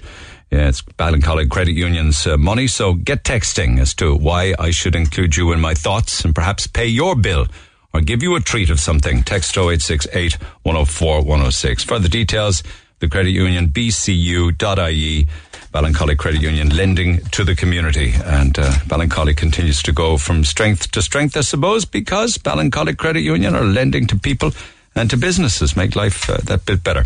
Lines open at 1850 104 106. Mary Lou, my conversation with her this morning, just a selection of texts. I buried both my mother-in-law and father-in-law in a 5-month period during the COVID pandemic. I would have loved to have had the opportunity to speak at both their funerals. Due to the size of the family, I couldn't even get into the church. Does Mary Lou McDonald think we are idiots? Her explanation has only rubbed salt in the already existing wound. It's one rule for politicians and another for the rest of us. I think you are referring to all of the conversation, but to a specific part of it where she attended a funeral in the north. Who paid for the event? The golfing event and the dinner? Was it the individuals or was it the Oireachtas? Who paid for the meal and who paid for the hotel and the overnight stay? I think I can say without fear of contradiction that the golfers who went paid for it, but there was a figure mentioned of €80, I think, for a round of golf and dinner. I'm open to correction on the amount. And then if they stayed overnight, they paid for their own rooms. Can you please ask Mary Lou McDonald what her stand is regarding our Sinn Féin councillor Cathy Bennett, who went to Lanzarote? She's not saying much about that. Well, I did ask her about that. I certainly did. Does Mary Lou feel that her party could handle this situation at this time with no experience in power? Who would manage her health department? Well, if you look at Fianna Fáil and Fine Gael and all of their years of experience in power, and look where we're at now. I know Fianna Fáil and Fine Gael seem to be making mistakes, Neil, but why don't Sinn Féin own their own mistakes? Going to the funeral up the north didn't fit in with the guidelines, so why is it okay for them to go? And plenty others missed family funerals. Why is it okay for a Sinn Féin councillor to go to Lanzarote on holidays, a place that is not on the green list? They should be leading by example, so using the excuse that they couldn't get a refund is rubbish. Plenty of people cancelled holidays. Why couldn't the councillor? Nice sidestep from Mary Lou when you asked her what she would have done differently regarding the reopening of schools. Typical of Sinn Féin, really, all mouth and no trousers. Mary Lou for Taoiseach, she deserves a shot at the title, given the unchanged Muppet show that's going on again. And here's the important word, again. With all politicians, it's do as I say, not as I do. Excuse after excuse for breaking numerous guidelines to attend a funeral. If you want to find out if developers were at Golfgate, get your hands on a copy of the list of prizes. You'll see who donated what. Guaranteed the top prize will be from a developer, says Dinny. And there's reams of them, which I'll come back to. Mary Lou's getting, I'll come back to those ones. But Richie was, one of the things I asked was Mary Lou as to whether she played golf. She doesn't, she plays pitch and putt. Did anybody get invited to the golfing shindig from Sinn Féin? And she said no. And they're maybe their noses are out of joint that they didn't get into that private gig, the private golf event. But Richie in Toker suggests, correct me if I'm wrong, but Sinn Féin is well known for having a couple of private members' clubs themselves.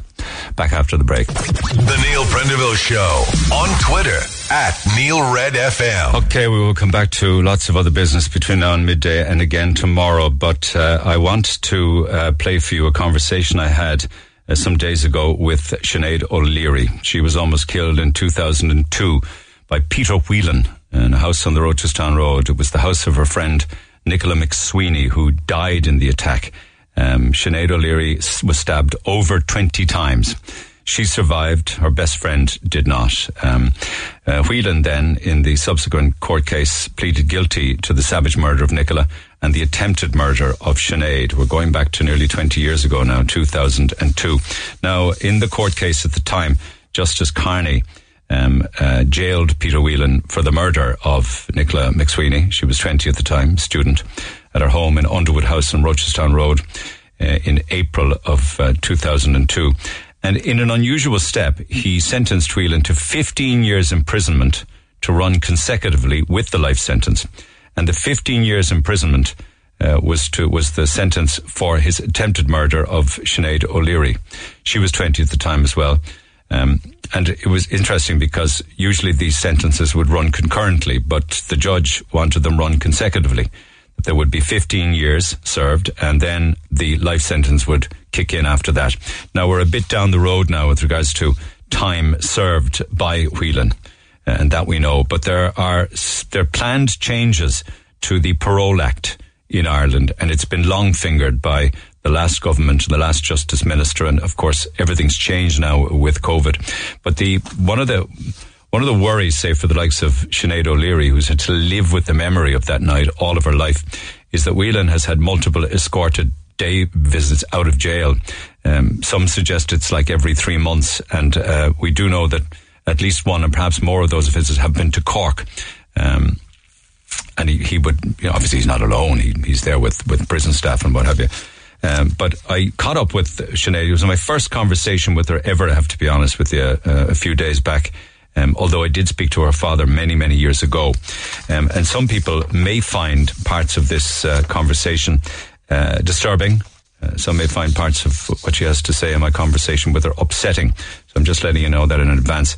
But I will give out some phone numbers at the end of the conversation. But I caught up with Sinead, and we chatted by phone, and I started by asking her, how did herself and Nicola first meet? So me and Nicola met when we were in 5th year in school in Sculvera.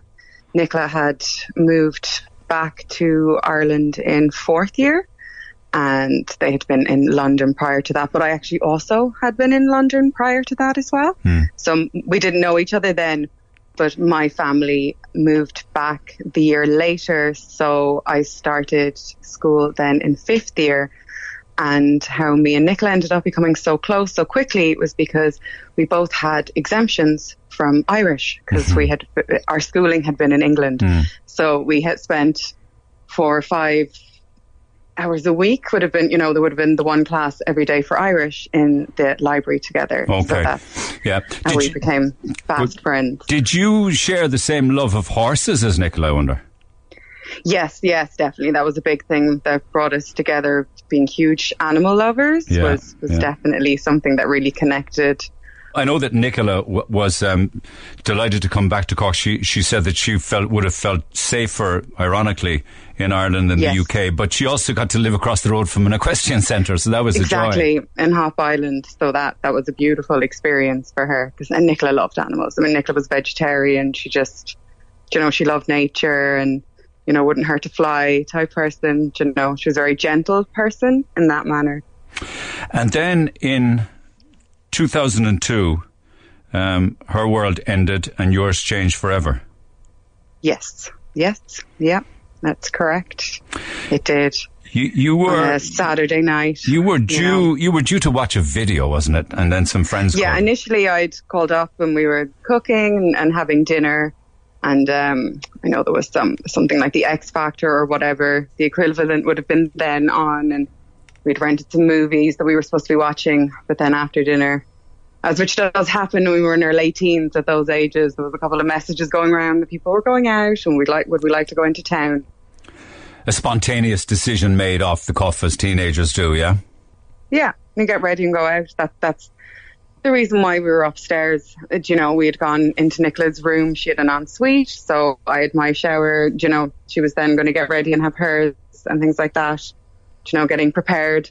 You know, there was all the buzz for going out last minute and so quickly and things, and trying to get taxis ready and organised to pick us up, because it was getting very late at this stage, because I think it was around 10:30 coming up to 11 o'clock, which would have been late anyway to be going out, but it was just such a last minute decision anyway. And you were alone, the two of you in the house. Well, I think Nicola's family were back visiting in the UK or something, wasn't it?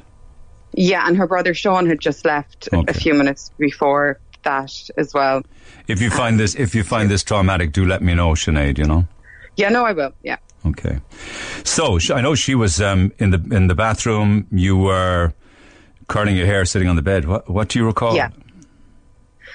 So I just remember sitting. Actually, I had a sinking feeling in my stomach a few minutes before it happened, and I said it to Nicola, and she had felt anxious as well. And, you know, we put it down to, I'd just broken up with a boyfriend recently and we could bump into them in town. You know, it was kind of like, oh, why don't I feel so great all of a sudden? And so just kept on at it, curling the hair or whatever. And I just saw all of a sudden a figure at the end. It was a very long corridor, the hallway upstairs. And just saw a figure coming towards me. I didn't really know what to think initially, because it could have been, oh, is this one of Sean's friends or someone who's friends with Nicola that I don't know because of the age range? Yeah. You know, it was someone at the same age as us. And then I think just within a flash, I remember standing up because he just kept coming towards me but didn't say anything. And then I was thrown onto the floor and he was stamping on top of me, and Nicola had come out of the ensuite and was screaming for him to stop. But all he did at that stage was just lift up his shirt to show her the knives that he was about to use. So he just started stabbing down furiously upon me, then obviously aiming for my internal organs. So I was throwing my arms into the knives to kind of take the brunt of that. And I know that the knife that he was using broke in my arm with the force of it, and then he turned to Nicola then to chase her with the other knife that he had. Because she was shouting at him to stop, stop, stop. Yeah, she was screaming at him to stop. And then he went for her then after, I think I sustained about 20 stab wounds at that stage. And then he ran for her, and she ran into the ensuite. She had been standing by the door of it anyway, and backed into the ensuite and was closing the door. And that's when I managed to pull myself up and try and get help, as I thought Nicola was safe in that moment, was because I saw her getting into the bathroom and the door closing. Yeah. And it was just to get us help. And I remember running as if to go to her parents' room and thinking maybe there could be a phone line or something in there. And then I thought he was behind me, but I think that was just panic. And I was like, no, get down the stairs. And of course, he had switched all the lights out as he came on up in the house and up the stairs and down the hall. Yeah.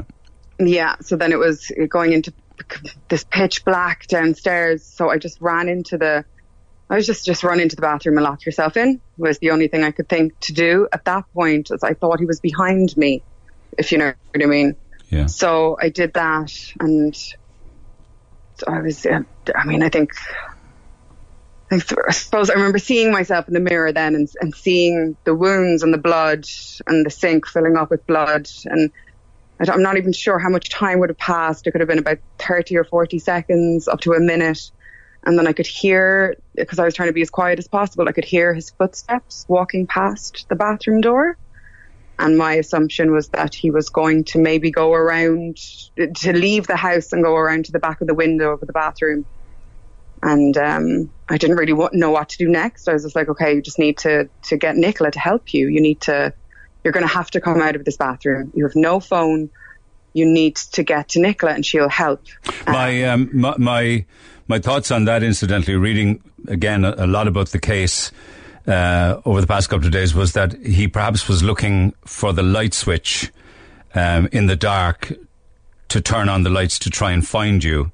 Possibly. Then it's believed that he couldn't do that and thought, she's dead anyway. Yeah, well, no, I was from police that I'd been talking to at the time or whatever. The thought was that he was looking for me he thought I'd fled the house. Okay. At that point, I don't think he realised I was in that bathroom. Yeah. So he was looking for me because he still had the second knife out in the garden, which he then disposed of in the grounds and went home when he didn't know where I was, I don't think, at that stage. Yeah. Do you know? So I remember just coming out into the dark then, and which was frightening, obviously, to have to come out of somewhere that you felt a little bit safe for a few seconds, and calling Nicola's name, and it just being pitch black. It was still dark, and I didn't get any answer for her. And I was like, oh God, I'm going to have to go up to her. I go up, she's still in the bathroom upstairs. Just if you can make it up there, you'll figure it out together. You know, we'll just figure this out. It will be fine. And then I remember running up the stairs and getting into her room and finding her on the floor in her room, still breathing at that stage. She was still conscious. She was moaning, and I think it was her mobile phone actually that I was able to find then and start ringing people for help. You rang her mother? Her mom had rang her phone is what had happened there. And you answered it? Yes, because the phone had been in my hand because I had rang. Oh my God. And you had to tell her? Yeah, no, I told her that Nicola had been hurt, because at this stage all I could see was that Nicola was hurt and that help was going to come and we both be fine. Do you know, that's all I could, that's all my brain could process at the time. I thought it's amazing you didn't pass out with all of the injuries and the blood loss. Yeah, because actually the guard that I was talking to who met me on the stairs said I did then when help had finally arrived. Do you know what I mean? I was able to keep it together, and it was frightening because, you know, I remember being on hold with the operator and feeling like I wasn't getting anywhere with the police, and then having to hang up and then ring again and ring an ambulance. And then I rang my dad, who lived in Middle Glanmire Road over by Montanati, and I was like, I feel like no one believes me. We need help. You need to come here. You need to come here. So my mom and dad and my older brother immediately got into a car and drove out to Rochestown, because they actually arrived at the same time as the ambulance did. Yeah, I remember it was a few minutes wait with Nicola and trying to talk to her, and then some of the times I was having to move and push myself up against the door out of fear that he might come back. And I was just talking to her that we'd be fine. I mean, I found out afterwards that she actually would have passed away while I was with her. Oh. Yeah. This is, this is real life you're describing now. We need to remind ourselves as listeners, this is not something out of a Hollywood movie or one of those. I know, and it's really hard for people to really grasp that this is something that really happened to us. Well, I've read an awful lot about it, and people have read a lot about it, but hearing about it is a completely different level. And when you realised that Nicola had died, it must have been absolutely heartbreaking, because it was in an awful state, because I felt that we were going to overcome it together. Do you know what I mean? That was my kind of, because I remember, like, the guards had met me on the stairs, and I know I'd lost consciousness a few times, and they were worried. But also Peter Whelan was outside. He had come back to the scene of the crime, changed his clothes, she'd gone home, washed up, changed his clothes. He had come back up all the way up their driveway, all the way up to the front of the house where my mom and dad were. And my mom had already been in to see me and needed to step outside and take a breath of fresh air. I mean, she had seen her daughter cut to ribbons and didn't understand what was happening. And she actually engaged in a conversation with him and a family member outside. So I was inside being assessed and hadn't been taken away yet, because they were aware that he was out the front. You know, it's madness, this aspect of it as well. You were able to give the investigating detectives a very accurate description of Nicola's killer and your attacker. And I spoke last year with one of the senior detectives on air, he said it was the worst case he ever had to investigate, but he said that your description was incredibly accurate, and that when he went outside, he couldn't believe that the man that you had described was standing in the driveway, and he approached him, Yeah. Are you aware what Whelan said to him?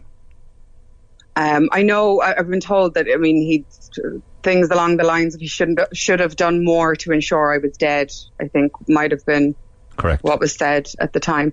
Yeah. And Sinead, and I know even following that, when the guards escorted him to his house to find other weapons, he had another weapon as well, that they were worried he was going to turn and attack them too, you know.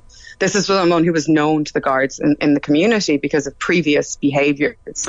In fact, on that night, there was the allegation of attempted assault in a pub with a glass ashtray.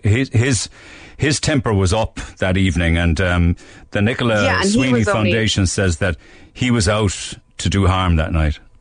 Yes, he was, and you know, that's when you have to look at the mindset of this person, because he had such kind of dangerous criminal behaviour before that, and he had attacked, I think it was guards' daughters with hurleys on New Year's Eve, and he had gone away to a rehab facility and had acted like a model participant there. And I think his mind was that he wouldn't be then punished.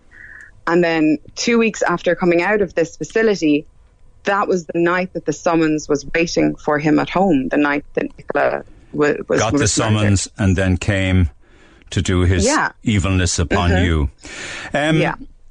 Do you believe that Nicola's intervention, distracting Whelan on the night, ultimately saved your life?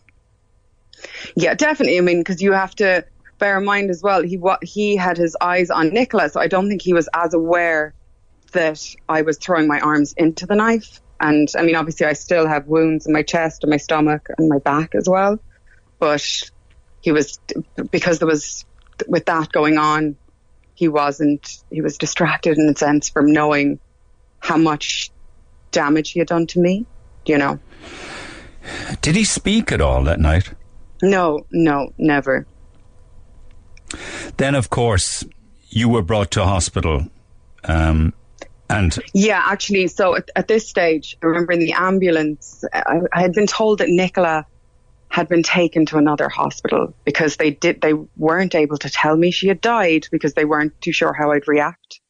So at this point, I was being told, oh, you know, everyone needs to help you at this hospital. I think it was CUH. And Nicola has gone to another hospital, because I kept asking, well, where's Nicola? Where's Nicola? I don't understand. Where's Nicola? And I remember being woken up because I had some initial wounds treated and prepped for surgery in the morning and things. And I remember someone coming in to me and just saying, look, Sinead, this is, you know, we need to tell you that Nicola's died, Nicola's passed away.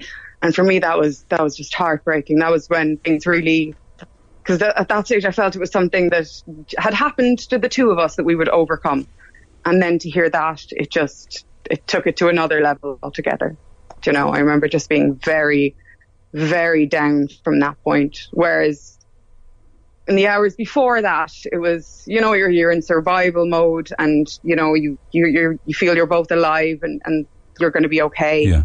You know, and that's when things really took a turn. Then for me to really hear that information was unbelievable. You know. And then you had to go through many, many years of rehab. A lot of it was trip after trip up and down to Dublin. Your family were terrific. Nicola's family had to grieve and still grieve to this day. And then of course, there was we had the trial, the court case, and that was incredible, because the judge. Just talk me through that. Were you there? Yes, I was there. I mean, some of it is so much of a blur, and I remember travelling up there and being so nervous and anxious about having to face him again, because I knew he'd be in the courtroom that day, and how that was going to go and things. And I just, you know, even now I've heard back from reporters who were there at the time who still talk about how chilling it was, the lack of remorse in that room, how arrogant. You could just feel it in the courtroom. And I had to take the stand and talk to the judge about how this had impacted my life. How old were you at this stage, Sinead? I would have been 20. I was 19. I was 19 when Nicola died. Okay, I was almost 20 when Nicola died. So yeah, I was 20. Oh my God.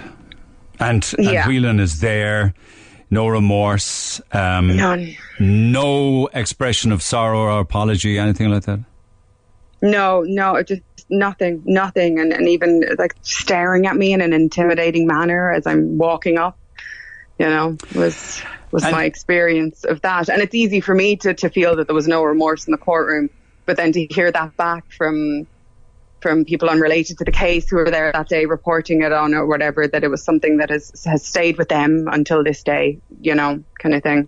I think you were incredibly strong and incredibly brave to go through the ordeal, to go through the court case, to in such a positive and confident manner stand up in the court and tell your version of events and how you felt. And the judge then, in spite of the guilty pleas, did something that was quite extraordinary, isn't that right, with regards to sentencing? Yeah, because it was Judge Carney who's passed away, but it was a groundbreaking case in Irish legal history because it was the first time consecutive sentencing had actually been used, and it was because he deemed Whelan to be such a danger to the society that he needed to do whatever he could to ensure he served the maximum amount of time possible within prison, And so he was given 15 years for attempted murder and a life sentence. But I think the way in which the verdict went, it would be he was to serve a life sentence first and then 15 years for attempted murder on top of that. But then I know he appealed that straight away, so then there was his appeal very quickly, But then Judge Carney just switched the sentencing around, which would be that he would have to serve 15 years first for attempted murder and then serve his life sentence. And with time off and all this kind of thing, that 15 turns into a 12, doesn't it? And then the life kicked in. Yeah, it turned into 11. 11, and a bit. He's almost, I think, coming up to about the 7 years now of the life sentence. Okay, so but even with that, I mean, I didn't even know that he had gotten time off or anything like that, or that he had even fulfilled my sentence. You didn't know when he moved from your sentence conviction into Nicola's life. All this information came to me from prime time last year. Yeah, I recall it. And how did you feel then when you heard that he had multiple escorted day visits every 3 months to Cork? That was seriously traumatic. Like, it was this time last year. I think we're in July last year. It really knocked me for six. It was a lot of information coming at me. It was prime time. We're doing an investigation. This was happening. Whelan had been in Cork where I had been. Do you know what I mean? I could have seen him on the street. I know he would have been escorted by 3 parole officers or whatever, but that just blew my mind. It really took a lot out of me mentally, receiving that information, I have to say. Did it frighten you? Oh, of course. I mean, I've only been back in Cork about 4 years, and at a stage where I felt like, I could finally, feel like I could start living a life, and that I kind of was feeling kind of safe and secure here. And then for that to happen was so shocking to me. And I went through a lot of emotions. I mean, I was like, there's something, I was just like, what is going on here? Like, is there something corrupt going on here? I don't understand how I haven't been informed of this. Yes. I couldn't get my mind around that. And were you aware? Witness, were you aware over the years, say, for instance, of all of the spurious appeals that were being brought? I mean, was that not tormenting for you and your family, all those appeals, and also for the O'Leary family? Yeah, because I even remember back in 2010, I was in Central America. I was in Costa Rica, and I was at a time trying to really challenge myself to be okay with being on my own of an evening in the dark. I was staying in a cabin on my own in the mountains. My friend had left. I was staying up every night for weeks. I wouldn't sleep through the night out of absolute fear. And I'd sleep during the day, and I'd still do it every day. I wouldn't give up, because I was like, no, I have to get to a place where I can go to sleep at night, where I'm not afraid.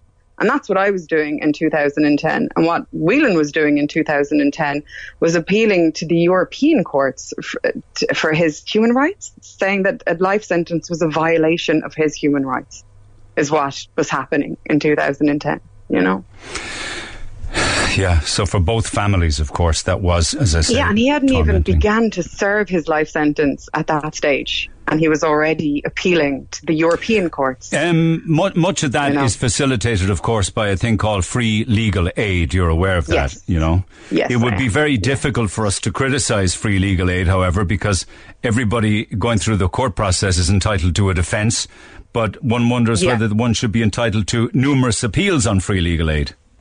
Yeah, exactly. And the continuous use of resources in that respect too, because I mean, you earned the impression that someone is in prison to be rehabilitated and reformed, but first and foremost in that journey, there's accountability for what you've done and remorse for it, and accountability and responsibility for the crimes that you've committed, which has never been shown by Whelan. Never. Do you think that it might well be shown when he comes up for, I think there's a parole hearing this year, isn't there? Yeah, of course, because he's played that before. I mean, because, you know, as I was saying, when he was in the rehab facility, you know, you talk to people and you heard reports back that, I mean, he was just a model participant there. I mean, it was shocking to everyone that 2 weeks later he went on to murder someone, you know. He's a very calculated person, very Machiavellian. The fact that he was able to come back to the house a few minutes later after the atrocities that he had committed and act so cool. I mean, his behaviour, I don't know. And do you believe, and I think I'm right in saying you do believe it because I've seen it in quotes, that he's a danger and that if released on parole, he'll kill again? Yeah, I do. 100%. You don't think all those years in jail will have taught him a lesson? I don't think so, because there hasn't been at any point, you know, it's not like at the start of his sentencing he sat back and actually thought about what he did, because he was immediately appealing it. I know what you mean. He was immediately appealing it. Yeah. So at what point was he sitting there remorseful, accountable for anything done? No point. He's constantly been fighting from day one, and for me it goes hand in hand with that mentality that he lost it the night that he got a summons, that he believes he's above the law or whatever it is, you know, kind of thing. Yeah, or if I'm going down for that, I'm going to go down for something bigger with it. Yeah. And and I mean, you know, there's, you know, you read the reports, I mean, over 50% of prisoners that re-release reoffend.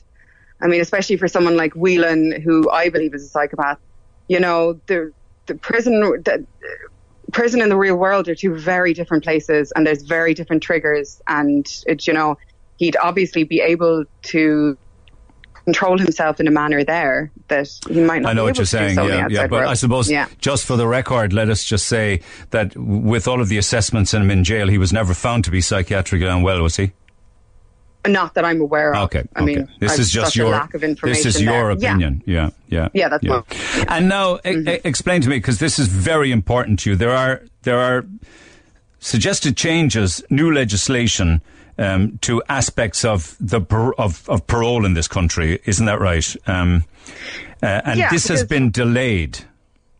It has, as in this bill has been going on since 2016, and then say last year when Prime Time exposed that, because you have to understand with Whelan, with getting these releases, for the last few years, he would have already met a parole board or had some sort of hearing for that to happen, all of which was unconstitutional because he was only a few years into a life sentence. He wasn't at the minimum 7 years into a life sentence. So none of that should have been happening to begin with. And I mean, obviously Prime Time was looking for answers and we were looking for answers last year, but all that was brought back to us from the Department of Justice, as always, is we can't comment on individual cases, but there's this new Parole Act and this is going to offer you this, that and the other. But yet here we are a year later, and me and Nicola's family are obviously getting very anxious and worried that the parole process could start this year.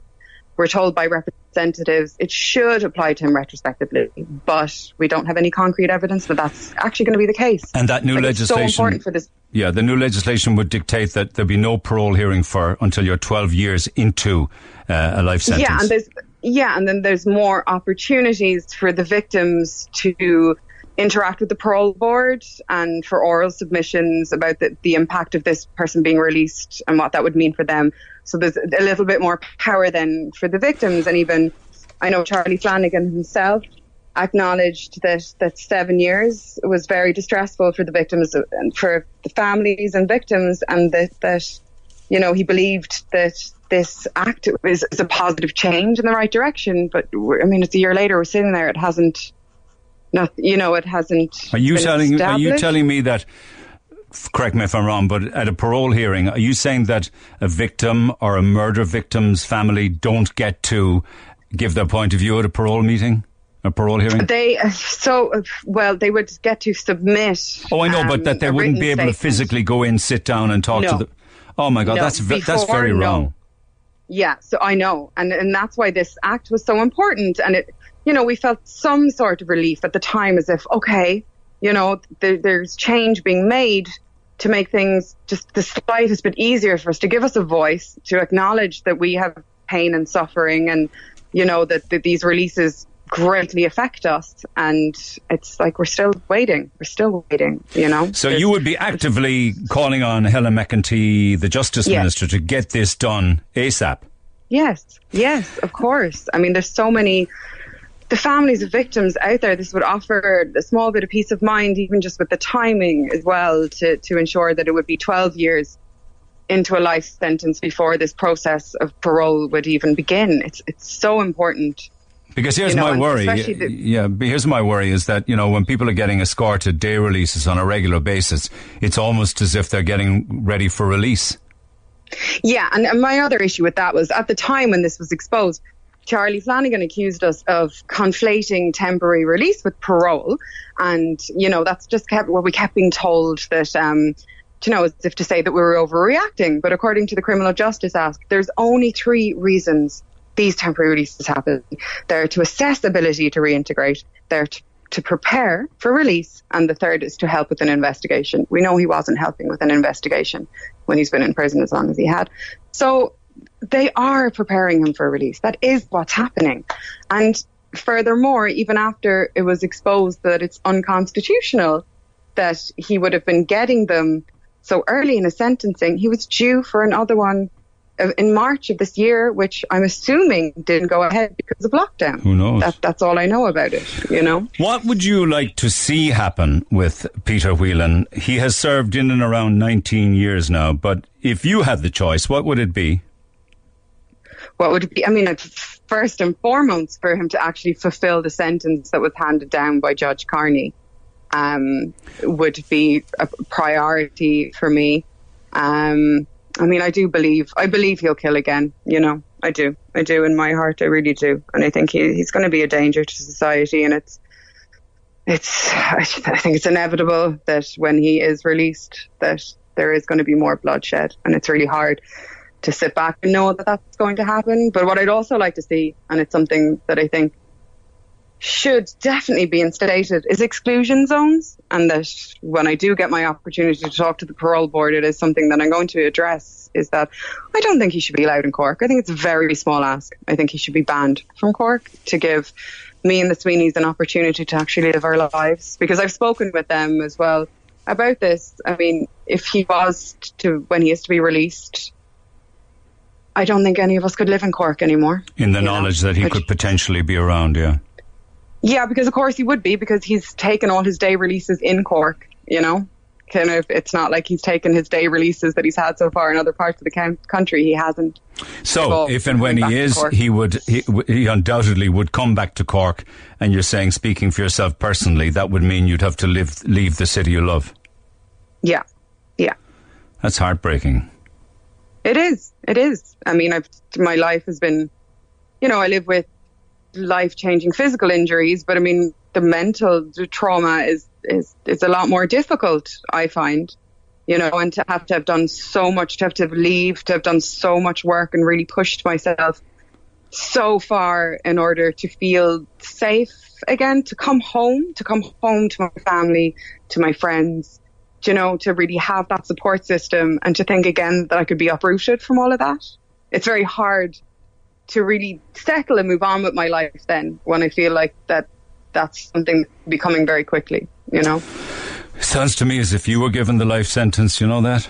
Yes, yeah, I know. And for all the families, you know, whose children and loved ones are victims of crimes like this, that they're all living life sentences. Yeah, absolutely. You know? And we need to hear from victims like you on your behalf and on behalf of Nicola. And I'll tell you why. A lot of the time, the passage of time softens the crime, you know? Yeah. And it's just, I think it's so hard when you're dealing with such trauma. It's so hard to speak out about it, you know. It's very difficult to ask that of people who've suffered that much and who've suffered that loss. And it's, you know, it's again why I'm speaking publicly about it again, because I mean, I'm trying to appeal to Helen McAtee to, you know, really take a step forward with victims and communications with victims, to give us a voice, to make us included, you know, in this process. I'm going to send her a copy of this conversation between you and I, and encourage her, beseech her to sit down and listen to the half an hour chat that we've had together. It may well make a difference. How are you now? Do you have nightmares? I was okay up until this, when everything came out last year with prime time. It kind of set me back a big way, I found. So do you get flashbacks of the event? Yeah, I do, you know, I always do. But I've always been very vocal about, I've always made sure to talk about my trauma all the time to people close to me, and to not let it, you know, not let it be something that's like a box under the bed that you can't open. I've always been very open, determined to be open about it, you know.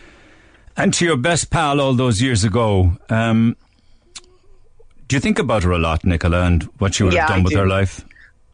Yeah, of course. And especially, like, you know, Nicola was just coming into her own. She was 20 years of age. I mean, a beautiful, vivacious girl. She just had so much going for her. She wanted to pursue a career in PR, which she would have been amazing at. You know, everyone loved Nicola. Everyone loved Nicola. Everyone loved seeing what Nicola was wearing. She was just, you know, she was a very influential person that way as well. And you know, it's always when you have milestones in your life, you're always taken back to where Nicola would be at this stage in her life. You know, what would her life be now in her late 30s? Like, who would she be? You know, what would she have achieved? You know, it's very sad, you know. How such a young life can be snuffed out like that. Yeah, and then that's it. And then you see now that someone 3 or 4 years into the sentencing for her attempted murder is back in, for her murder is back in Cork on day releases. Like, it's just shocking, you know. Let us see what happens in that regard with the new legislation, with the new Justice Minister. COVID hasn't helped things because everything's a bit up in the air, but talking out certainly does help. And I'm so grateful. Yeah, but then also as well, COVID has shown us how quickly legislation can be passed. Correct. And how quickly things can be put through. Yeah. You know, so, you know, there shouldn't be any more excuses with this now. And, you know, I really hope that the wheels really are put in motion and this act is brought into operation, because it hasn't been fair to offer this to us as if to appease exposing what was going on with this unconstitutional behaviour or whatever, to have been given this act and then it's you know, not to be followed through on. Well, you know? Also we need to look at this issue of, you know, a life sentence. Do you believe, finally, and I will park it at that point, do you believe that life should be life? You take a life, you serve life. Yeah, I think so. And more so, and I suppose everything, you know, you've got to look at every case individually, I suppose. And definitely, I mean, I'm very good at taking myself out of a situation and my personal thoughts to it and looking at things black and white and rationally.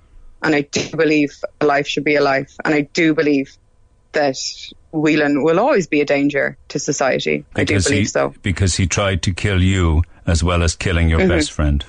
Yeah. And the lack of remorse since doing so. Sinead, thank you so much for taking the time out to chat with me. I do appreciate it. Thank you very much. Take care of yourself. Thank you. Okay. Bye now.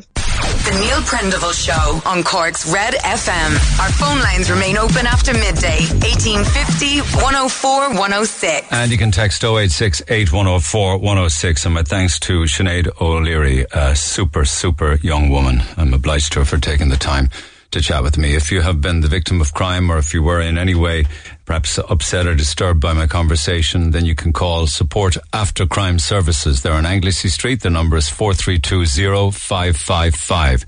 Sally Hanlon heads up the service, Support After Crime Services, 4320555. In other business, I'm pretty much out of time for the day, but for tomorrow's program, which is looking chocker already, I will be setting aside a lot more time to share emails and texts on different topics on air this morning in the recent days. For those of you that got in touch with me, including those that have been emailing with regards to pay your bills. We have money to give away this week. And I want to do a lot of the texts and emails and calls on that tomorrow. But I want to finish on it this morning and wish the best of luck to Chloe. Chloe, good morning. Good morning, Neil. As we say in Cork, you have an operation coming up that needs to have your head shaved in advance of it. Am I right? I'll go in tomorrow and they'll do it kind of when they're in there. So I don't have to do it like before I go in. No, they'll do it. You sound fairly confident about it. I mean, even though it's an operation on part of your head, is it serious? It's been something that's been in the makings for a while. I've had trouble with my ear kind of all my life, and it's kind of a bigger operation, so they did little ones first to see would they work, building up to this then. But I'm actually okay about it because I was supposed to have it the week after lockdown was brought in, so I've been waiting for this for a while now, so I'm just like ready to get it over and done. It's called a mastoidectomy, is it? Yeah, that's the one, yeah. Okay, so you want to get it done so you can get on with your life. But there will be an issue regarding your hair afterwards. And yeah, you're in the market for hair extensions, I'm told. Is that right? Yes, that's it. It's just to kind of, I suppose, give me a little bit of confidence back after I get it done, because I would have quite long hair and stuff, so I'll be missing a considerable chunk, I think. So just to kind of cover it over and help restyle it while I get used to having a bit of a side shave. Absolutely. I mean, it's very important, your crowning glory. Yeah, so let us get on board on that. What kind of money are we talking about for extensions? I went for a consultation and it came out as €550 for the extensions, which is an awful lot. But are you a young student? I'm not. No, I'm working away in City West, actually. You sound about 17. Ernest, do I? And okay. I have a bit of a baby face as well, I'm told. Oh, so good stuff. You've got a lot going for you then. Okay, so how much will you put towards? Have any few bob to put towards it at all? I do, actually. You know what? I was very lucky. It was my birthday yesterday, so my family were very good to me. Happy birthday! Birthday and luck. Because yesterday you had to isolate before you go in for the operation, so there wasn't much celebrating. So how much will you put towards it? I have about 200-300 at the moment, so I'd be so grateful for anything at all. I'll leave you with some money, right? If you have 300, put 200 towards it and we'll pay 350. How about that? Oh my God, are you serious? That leaves you with €100. I wouldn't take all your money off you. Oh my God, you have no idea how much that means to me. I'm so grateful. Okay, well listen, good luck tomorrow. You want to get it done with. Get the hair sorted when you get back, and we'll put 350 to it. All right, girl? Take care, Chloe. I appreciate that so much. Thank you. Let me know how the operation goes in the next week or so. I will. Okay, bye. I will, of course. Thanks, Neil. Take care. I'm going to love you and leave you for the day. And we'll do an awful lot more of this tomorrow. I promise you that. Our lines will stay open at 1850 104 106. Thanks to Ballincollig Credit Union. We'll have some more fun with that tomorrow and the rest of the week. So text 086 8104 106. Have a good day. I'll see you tomorrow. Thanks for listening to this Red FM podcast. Don't forget to subscribe and check out redextra.ie for more great Red FM content.